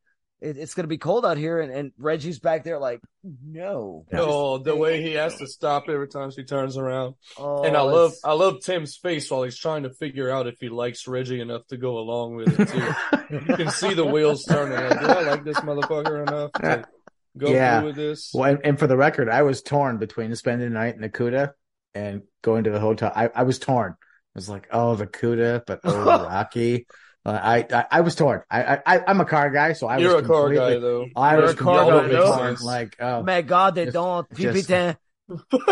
I'm cursing you out in Cajun French. I know you are. I know you are. Tim wouldn't be torn. Tim wouldn't be torn because he hasn't gone through puberty yet, but you would be torn. Well played. Well played. Rocky. Well played. Okay, I'm going with Rocky. Yeah. Reggie tries to put the moves on Rocky, but Rocky, in true Phantasm fashion, Reggie is not getting the girl. And even with lines like, "You ever try vanilla?" she gives in to Reg a little bit, only to handcuff him to the bed and say good night. And she pulls the cover off him. Cold motherfucker. There's one line in there where I heard it last night, and I was like, did I hear that? And then I heard it again today, and it was like, didn't I tell you that Derry gives me gas? Yes. and I was just like, that was me. That was all me. He let me add that in. Nice. Because I didn't know what to say. When he said vanilla, I didn't want to be mean to him, So it's like, I wanted to be nice. I'm about to handcuff his ass to the bed and all that kind of shit, So I was like, the only reason, vanilla gives me gas. Derek gives me gas, whatever I said, that response. And Don let me add that in there. So, I thought it was so corny though, that he let me keep that. I was just. No, that's yet another great line that you've been able to fucking add to this movie. Beautiful. Yeah. From the perspective of the guy trying to get some ass. Yeah. Like and that's what he's trying to get some ass. I mean, I get that. Reggie's he's a horn dog, man. Yeah. Well, he's the fucking the balding ponytailed ice cream guy that he's just trying to get laid. But I like what you said. He's a good-hearted guy. I get that. I'm bone. Reggie. Well, he has courage. I think that's why Rocky likes him. Or tolerates him being around. It's like, listen, he's not gonna like run, back, to where the war started and shit. He's not gonna be a deserter. He's like right there for the fight, and so that's I think one of the reasons she keeps him around. That song "I Need a Hero" was written about Reggie Bannister. The next day, our trio of heroes follows a convoy of hearses to the town of Bolton. Another place ravaged by the tall man. They're ambushed in the CUDA by several of the lurkers. We're not going to call them Jawas now. We're calling them lurkers. All right. Mm-hmm. We're gonna be woke for Phantasm. Yes. And they manage a getaway, and they camp out by the fire that night. And Reg, ever the horn dog, is trying to get into Rocky's sleeping bag with no luck. But they are visited by a black sphere that induces nightmares, or are they? Because Reggie is suddenly involved with Rocky, and she's giving it up, man. With Jody watching from the corner. Well, I'm just saying that's what's happening. I said Reggie was a lucky man. I did say that. What you talking about, Willis? When Jody vanishes, a puzzled Reg follows him into a barren wasteland somewhere in Reggie's mind, and we get a sort of cosmic shot of the moon eclipsing the sun, Jody returning to spherical form, and Reg entering a portal. Like, all of this happens, all of this psychedelic shit, followed by the sensual shit, followed by the voyeurist weird shit from Jody. Like, this is a crazy transition in this film from one scene to the next in the best ways possible. It's so fast. I mean, you go from what are we doing to kind of whacking it off to out into the cosmos and like to back again. And it's like my hand is no further hit myself in the forehead than I'm like, what just happened?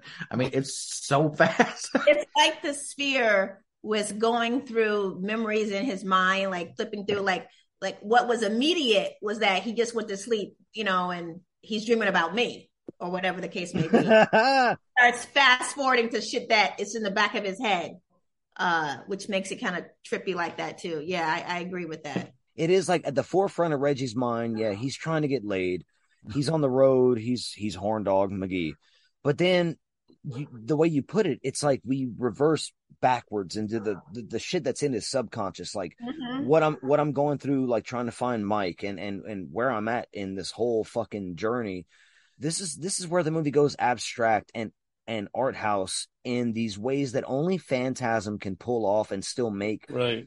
It doesn't matter how much of it you even understand. It's just the imagery alone brings you there. And you see the tall man walking these dark hallways, and you see Reg and Jody like kind of watching him almost instruct an imprisoned Mike on how to escape his cell.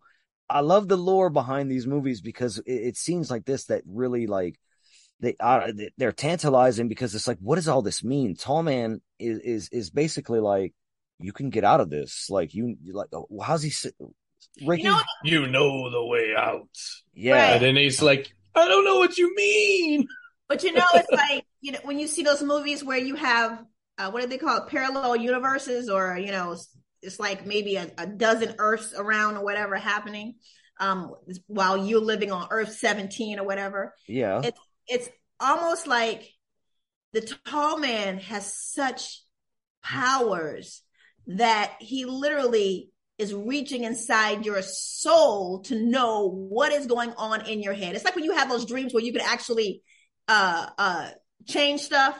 There's very few people who can do that. Like, I'm one of those people that I can actually go back to a dream and revisit it. That's lucid dreaming, yes. Yeah. So that the tall man can actually tap into your psyche. Okay? And when you think you're watching him, he's literally like, yeah, I see you over there. In your realm. He is Rick. He exists in multiple dimensions at multiple times. Yeah. Like, I'm glad to hear Gloria confirming this kind of shit, because this isn't like the fandom talk. Is like, what is the tall man's powers? And that's the conclusion that we kind of come to, right? Like Ricky helped me through this. He held my hand through understanding this lore. I'm a nice guy. He has done that. Yes. Well, it's like you always have a choice, but you come back here anyway. I mean, that's the tall man's like universe and lore. It's like, depending on who you are as a person, kind of depends on where you end up. But with him, if you have a mission, like in this case, it's to save Mike, you always end up back here. Right. He It's lets what you go off in your world, your reality, because he knows all the timelines and shit.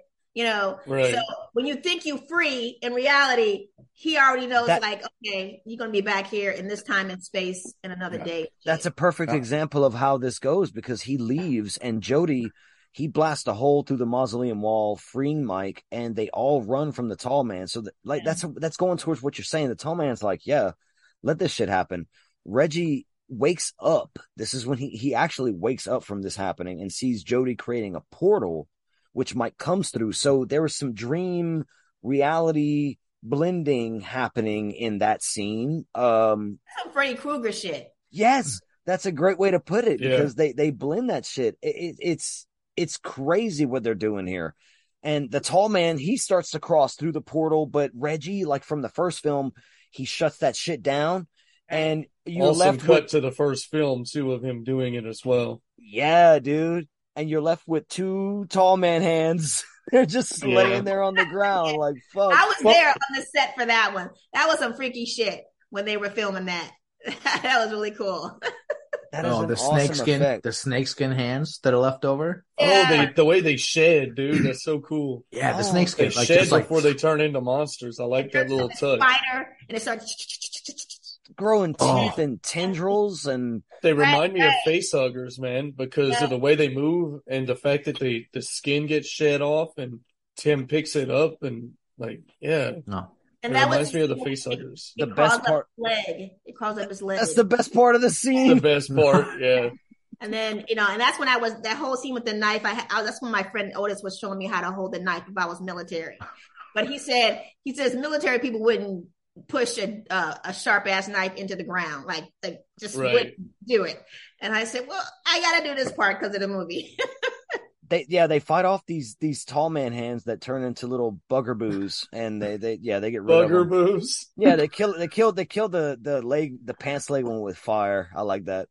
And after this rescue of Mike, he's still worried about the tall man getting him. Ricky, he said that. He said it. He's still trying to get me. He said it. I know. I thought of you when I heard that. I was like, he's still trying to get me. I'm like, oh, he's still a little kid. He's still a kid, bro. Bruh, oh man, that shit. See again, it's gonna bring the feels. I'm just saying. And while they're worrying about this, the zombie gangster cartoon characters from earlier, $, Pops, and Crazy McGee, they show up in the pink fucking hearse, dude. Mike is shooting the female zombie off their fucking car, and she gets ran over. That shit is fucking insane. Gloria, I like how they stop and look, and then they just laugh. Oh yeah, that's Rocky's. Like, that's Rocky's crazy. Like hardcore line. Shoot that bitch. Yeah, you've done a lot of stunt work. When it goes into something like that, like being on a car, have you ever done like a high speed sort of stunt like that?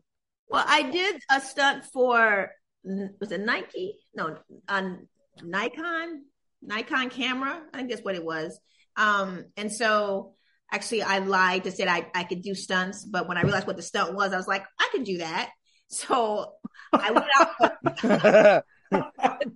out for the audition. This is before Phantasm, for the actual lead female in it. And they were doing a 1970s feel of the camera, this girl being chased by a bad guy. She got an afro and bell-bottom pants and stuff, So they hired me actually for the stunt double. That's right. So she was Miss Finland. Okay. Now I'm stunt doubling for a Miss Finland. Like, do they got black fins? I don't know. So, anyway, her plane had got delayed. So they kept me doing all the stunts. And they said, well, if she doesn't get here in the next hour or two, you're going to have to play her part, right? Like show my face. It was really cool, and the car is supposed to hit the heroine, and the guy was Bob Black. He's like one of famous black stuntmen in Hollywood, and so he said the car's going to come down the alley, and this is your spot, and when a car gets closer to you, you jump off into the plastic bags. And I went, oh, so the object is not to be here when the car comes. So I said. Now, mind you, I'm lying, saying that I did stunts before, never done this shit before in my life. Okay? So the car is coming, and I'm timing it, by a telephone pole to see how many seconds I have. And so we did it a couple of times, and I said, go faster. Oh, shit. Whoa. And so I'm Daredevil. I know, right? And so I literally jump all the way into these bags. And he said, Gloria, he says, do you know how to ride a motorcycle?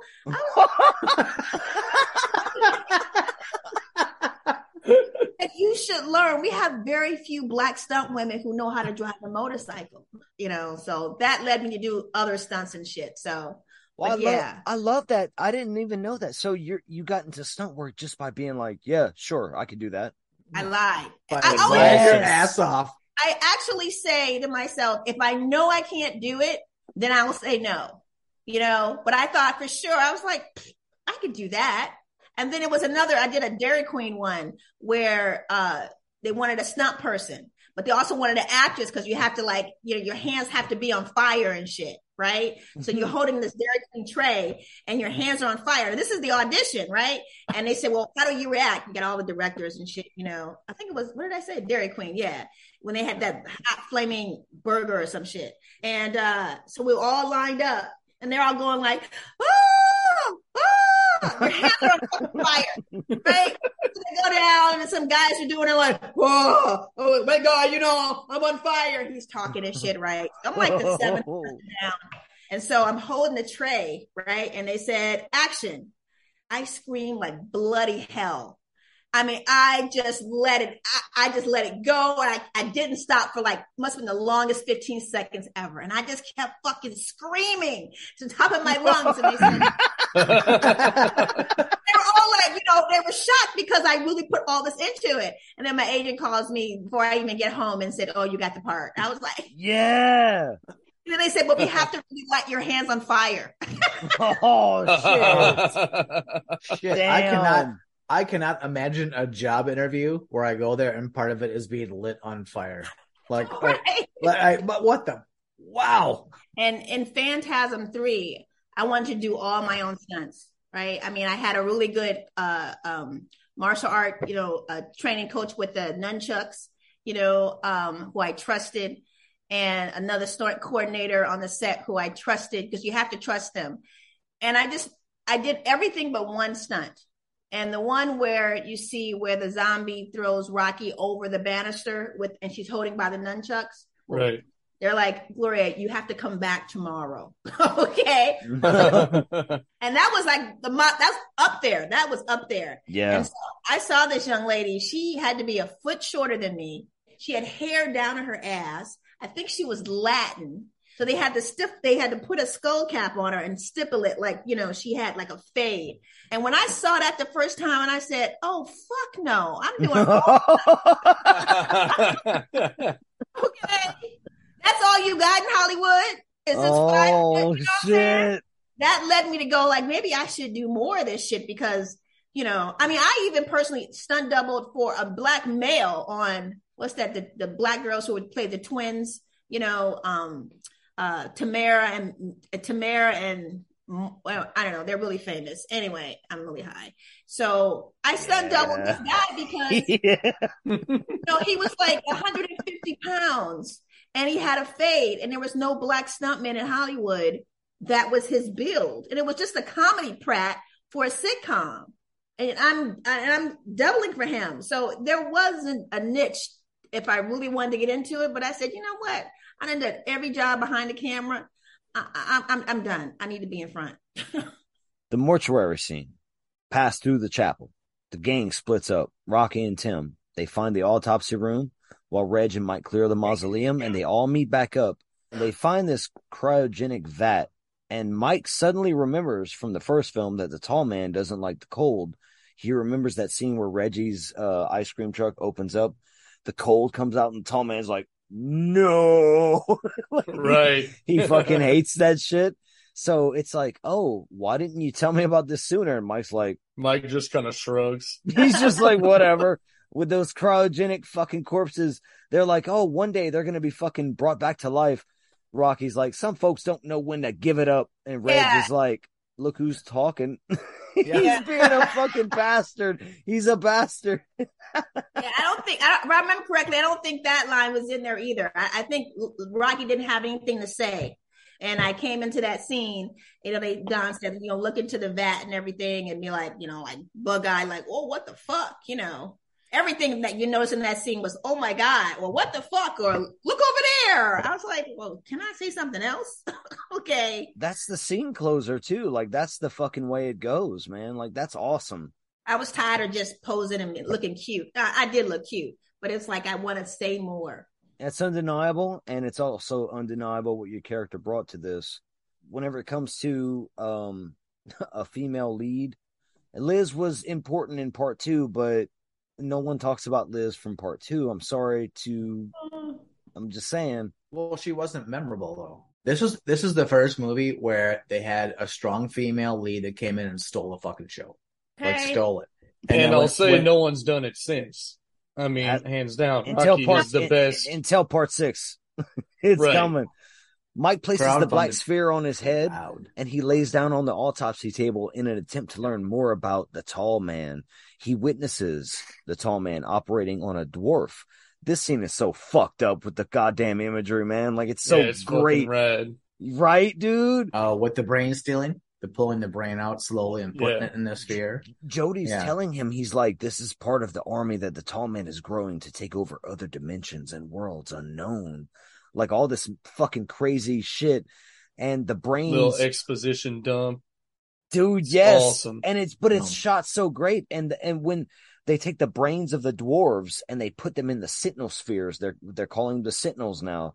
And that's where the minds of all the tall man slaves are going, is into these fucking spheres we're learning this aspect, and they leave a little bit of what he says, the frontal cortex, so they can be controlled by the tall man. Like, right. They're driven on instinct. Like, all of this shit is lore building to the maximum. And first time I watched this whole series, the whole way through part 1, I had seen a few times, like Ricky said. I loved it. I thought it was a great art house film from the 70s going into the 80s. I was like, this is great. Part 2 was the big budget Hollywood sequel, and it was awesome in some aspects. The first time, not so much, but second watch, hell yeah.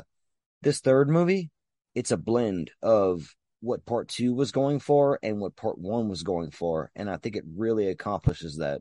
Yes. Rocky and Tim, they chowing down. What were y'all eating? A can of beans? What was that? I think it was beans. Yeah, I think it was a can of beans, like some. Yeah, it was a big ass can of beans cooked in the crematorium. Yes, used the crematorium. Yes. Y'all cooked it on the corpse fire. Oh, savages! Yeah, I love it. Yeah, and then Rocky, the Tim is eating them off a switchblade, bean by bean, and then Rocky is like, we should save some for the boys. Yeah, and I love that. I loved that line because it was like, we should save some for those little bitches that are off doing whatever they're doing. I just love because at this point, you and Tim are the people that are like standing watch, like arms folded, standing watch, right? Yeah. You're like that, and they're just off. Because like, Mike's fucking off with a ball on his head, and Reggie's like asleep, like taking a nap. Yeah, and it's like, what the absolute? He starts getting blown by the female fucking crazy zombie. Yeah, he does. Mm-hmm. He screams. And in most movies too, sometimes, you don't see the hero and them get a respite or given a chance to eat. And so, yeah, I like that scene too, where we get a chance to like catch our breath. Cause sometimes people keep shooting and keep running 24/7. Like, really? No one going to the bathroom? It seems like that really give it that feel of a real world aspect, even though we're in this dream world logic sort of franchise. Rocky nearly gets tossed off the fucking secondhand floor after they're coming to grips with the tall man here. She saves herself with her own nunchucks, and $sign brings Tim to the tall man, who tells Mike he has lived in this flesh construct for long enough and puts him to sleep. He takes Tim away on a gurney, and Rocky finds Reg and that crazy fucking zombie girl. That's that line. You like, get your hands off my boy. And she proceeds to beat the shit out of Wacko Zombie and kicks her off the second floor, and her fucking yellow goo blood is fucking splattered all over the goddamn place. I have yellow goo multiple times in my notes. Just yellow goo. It's so fucking good. Goo. The fucking mustard goo just is awesome. Yeah. Tim uses the black sphere to escape the confines of the gurney, but he's grabbed by $sign yet again, and Tall Man is over there offering Mike like a release from his imperfect flesh that binds him to time and space, while the remaining gangster zombies get brain drilled by Jody's sphere, and $sign gets a fucking spinning head decapitation. Right? And flies off like a helicopter. It's fucking amazing. It's so awesome. They find the tall man brain drilling Mike and hurl a sphere through the tall man. That's that cryogenic fucking sphere y'all got through his ass, and pin him to the wall of the fucking freezer. That scene was so emotional for me. I mean, I literally cried on set on that scene, because that's when I realized, and I've told this story before, but it still gets me. It's when I realized that I was in a movie with the fucking tall man. Right. So we're set up, and you see all the, the cryo tanks and everything in the door, where I see him go like, check this out, when he's in there doing all that shit. And we're setting up to me to throw the sphere, and I start laughing, right? After he says action. And so he goes, cut. And he says, Gloria, you okay? Don's, checking on me. I'm like, yeah, okay. I'm just, I get it. It was like in the 70s. This guy used to scare the shit out of me, right? And I'm in a movie with the fucking tall man. This bitch, right?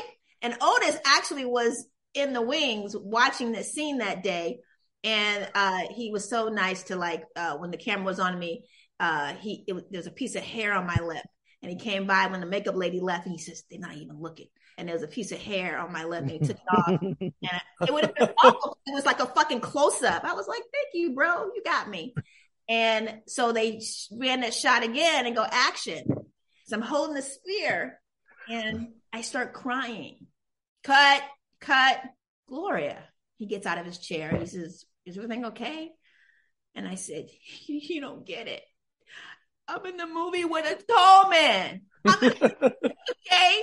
And he was like, "Oh, okay." He says, I said, "I'm in the movie with the tall man." And tears were just coming down my face and shit. And the makeup girl had to come over, and, my eyes were turning red and shit, because it's so surreal. And you don't even know the definition of that word until you're literally in a surreal moment. What was I, like 13 or some shit like that when the first one came out? And he is so nice, Angus. He has the most generous heart, and you could feel his energy. And here I am throwing a fucking spear at his ass, And then he stops and he has that English accent, It was just, that was like probably the best scene in the movie for me. I love it. Well, I would argue going forward, though, I would argue this honestly, that as much as you were in the scene with the tall man, I think going forward, I think the tall man was in the scene with the Rocky. And yeah, bro. That's what I want to see going forward, because Angus Scrim was awesome. I mean, and there's no getting around that. But I mean, right. the person to carry this low forward is you. So I want to see who the next person that has to come up against Rocky and get their balls busted. Right. I want to see that. I want to see it. I want to see it. Me too. Who do we talk to? Shit. Yeah. The cold manages to freeze the tall man, and the sphere exits his cracked face, chasing Tim down the halls of the mortuary. Rocky is attacked by that crazy zombie again, but the sphere misses and blasts right through the zombie's head. So, Gloria, again, you got away with that one. You were like, "Fuck you, bitch." Yeah, I did an elbow. Yes. Yep. Bam. Done. Got her ass in there. I cheated her. That's a JKD move. Yeah. Mike finds out that there's a golden sphere in his head under his scalp. That's more to the lore that we don't fucking understand, and that's to his horror. And Reggie outruns the tall man's head sphere, finds an impromptu weapon in a toilet plunger. Yes. This is so awesome. This is so great. Well, Gloria's rolling her eyes though. So what are you rolling your eyes at? You don't like the plunger? It's great. No, I like the plunger. I was there when they were going down the mausoleum in the hallway with that shit. Yeah, y'all fought with it. Yeah. It reminds me of the scene with the fly from the first movie. Don Coscarelli loves little shit fucking with people. He loves it. When the whole Evil Dead, thing with the fly in the first movie and the jacket. Yeah, it brings me back. I love it. Yep, you're right. Yeah, that was a good night, man.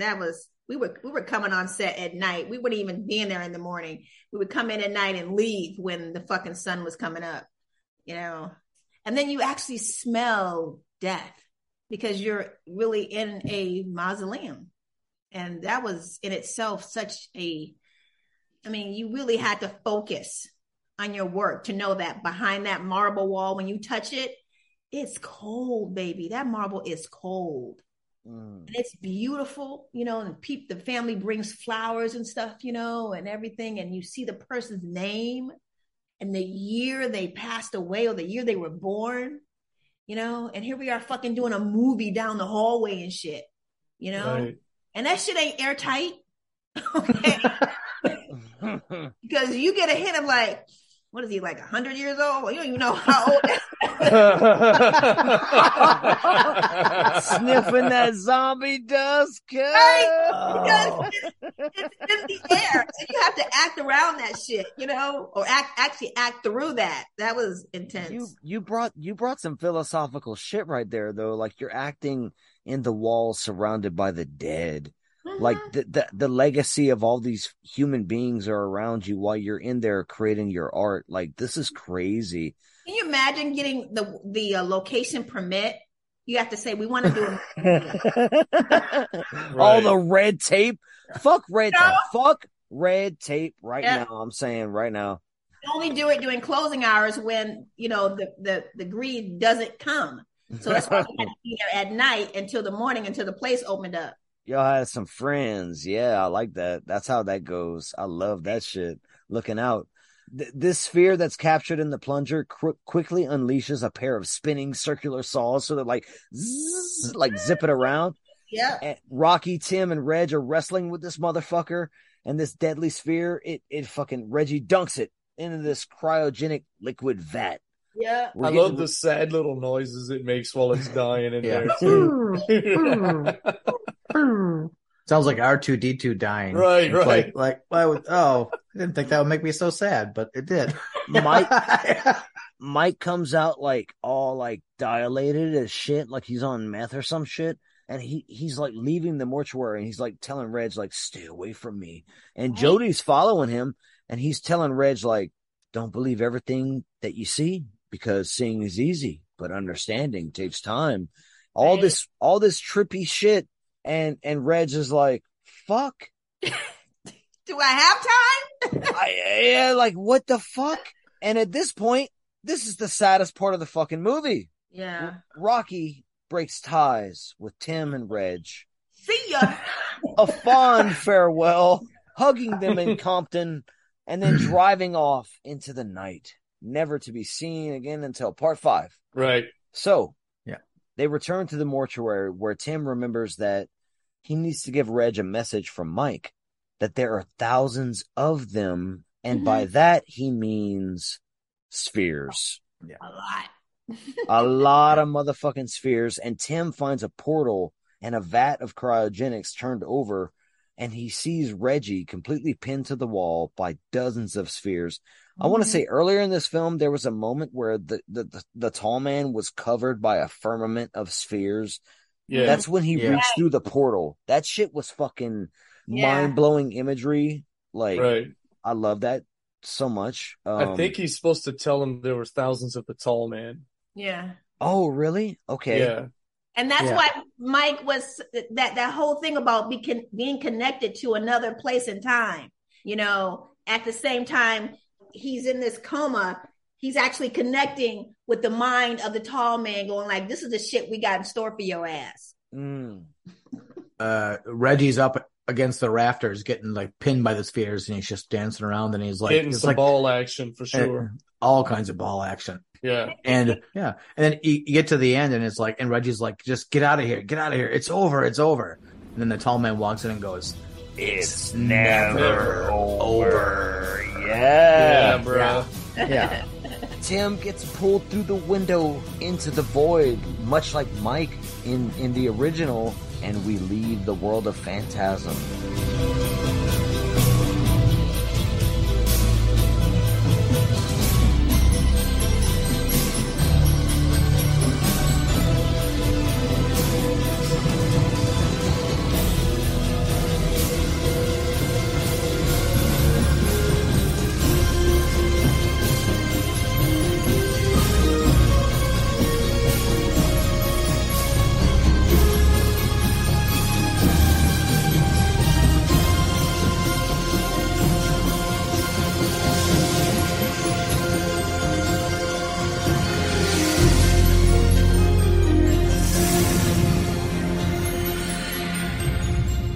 I want to get our final thoughts and ratings, though, here on this film.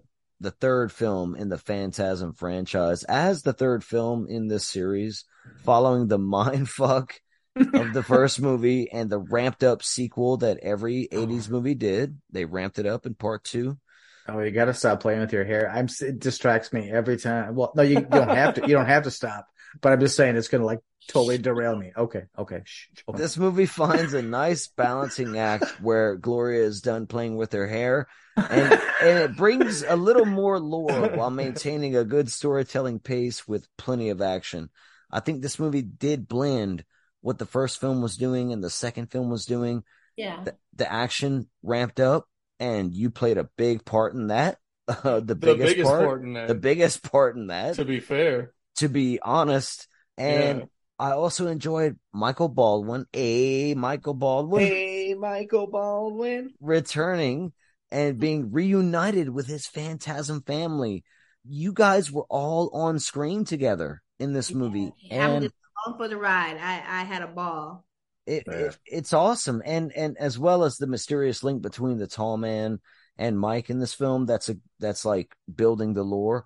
Honestly, Rocky and Tim are the two best characters introduced into this story since the original, and it's nothing against Alchemy or Liz.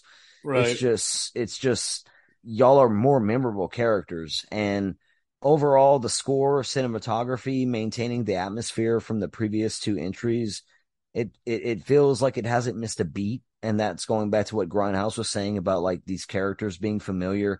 I love this world and the progression of the story. There's some really cool gore and special effects, stunt work, and as always, our main cast of memorable characters. And it's going to go without saying, whenever people talk about the first film, it's trippy. The second film is ramped up. But when people talk about the third film, you're the main aspect of this third film. It's always about Rocky. Right. Everyone remembers and loves Rocky from the third film. So it's a big honor that you were on the show tonight and that you shared so many fucking awesome stories. Yes. Like, that's the best part. And overall, for me, this movie is a 9 out of 10. I like this movie more than the second film. I really do. The second film is a whole lot of fun. First film's a classic. This film ramps up the story, ramps up the lore, brings in the action, brings in the memorable characters that I'm going to want to see more of. And my only fault is not with this film. It's with part 4 because it doesn't have fucking Rocky in it. Thank you. There you go. Okay, so going from the first one to the second one, the second movie was more of a Die Hard movie than it was a Phantasm movie. So getting into Lord of the Dead, this is where it gave me something new, and it gave me a character that I loved, that was a badass, and that didn't fucking die. So like getting there was like such a super ride. I know we had that like dreamgasm scene or whatever else, and I'm sorry, but this was so much better to me in propelling the lore of the movie. And again, to Travis's point, to Ricky's point, to Gloria's point, why there was no Rocky in part 4, it doesn't make any sense to me. So for me, Phantasm 3 was an 8.5 out of 10 for me. This movie is legit. I've watched it 3 times in the last 2 days. I mean, you guys have said pretty much everything that's been in my head, but yeah, I'm going with a 9 out of 10. It blends the first and the second movie. It propels the story. It builds on the lore. It builds so much on the lore of the tall man, what he's doing, where he's been, where he's going. You get fun characters. You get amazing characters. You get reunited with a Michael Baldwin, which is a plus, which is cool. Reunited and it feels so good. You get fun action. You get the zombies, the cartoon Looney Tunes zombies that are the best.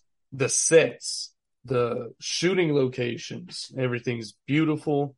It wears its Evil Dead, its Hellraiser influences in the lighting. It's dreamlike. Like this, it's one of the best of the franchise. I could put any movie from the franchise on at any point of the day, any day, but this one's special. So part 3 is that tipping point. It is that tipping point, man. It is.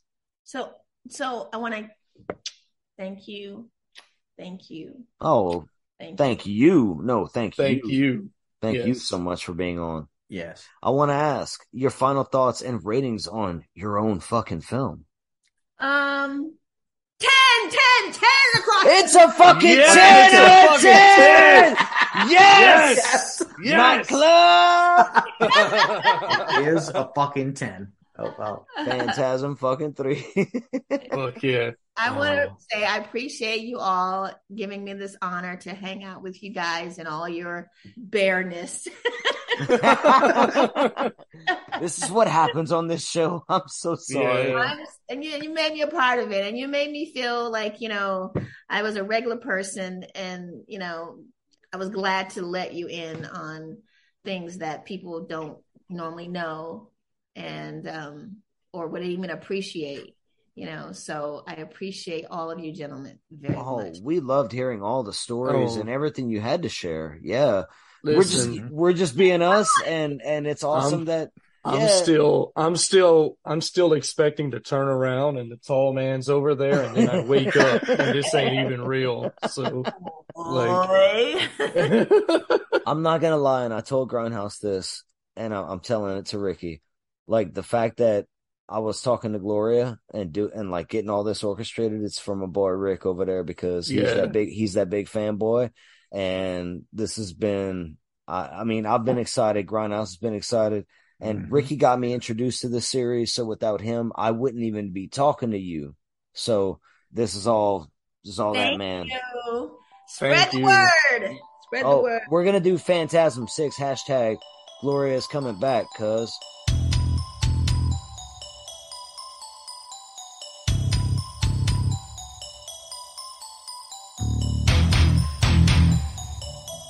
Reg, this is zombie kicking ass shit. This ain't my gig. I'm out.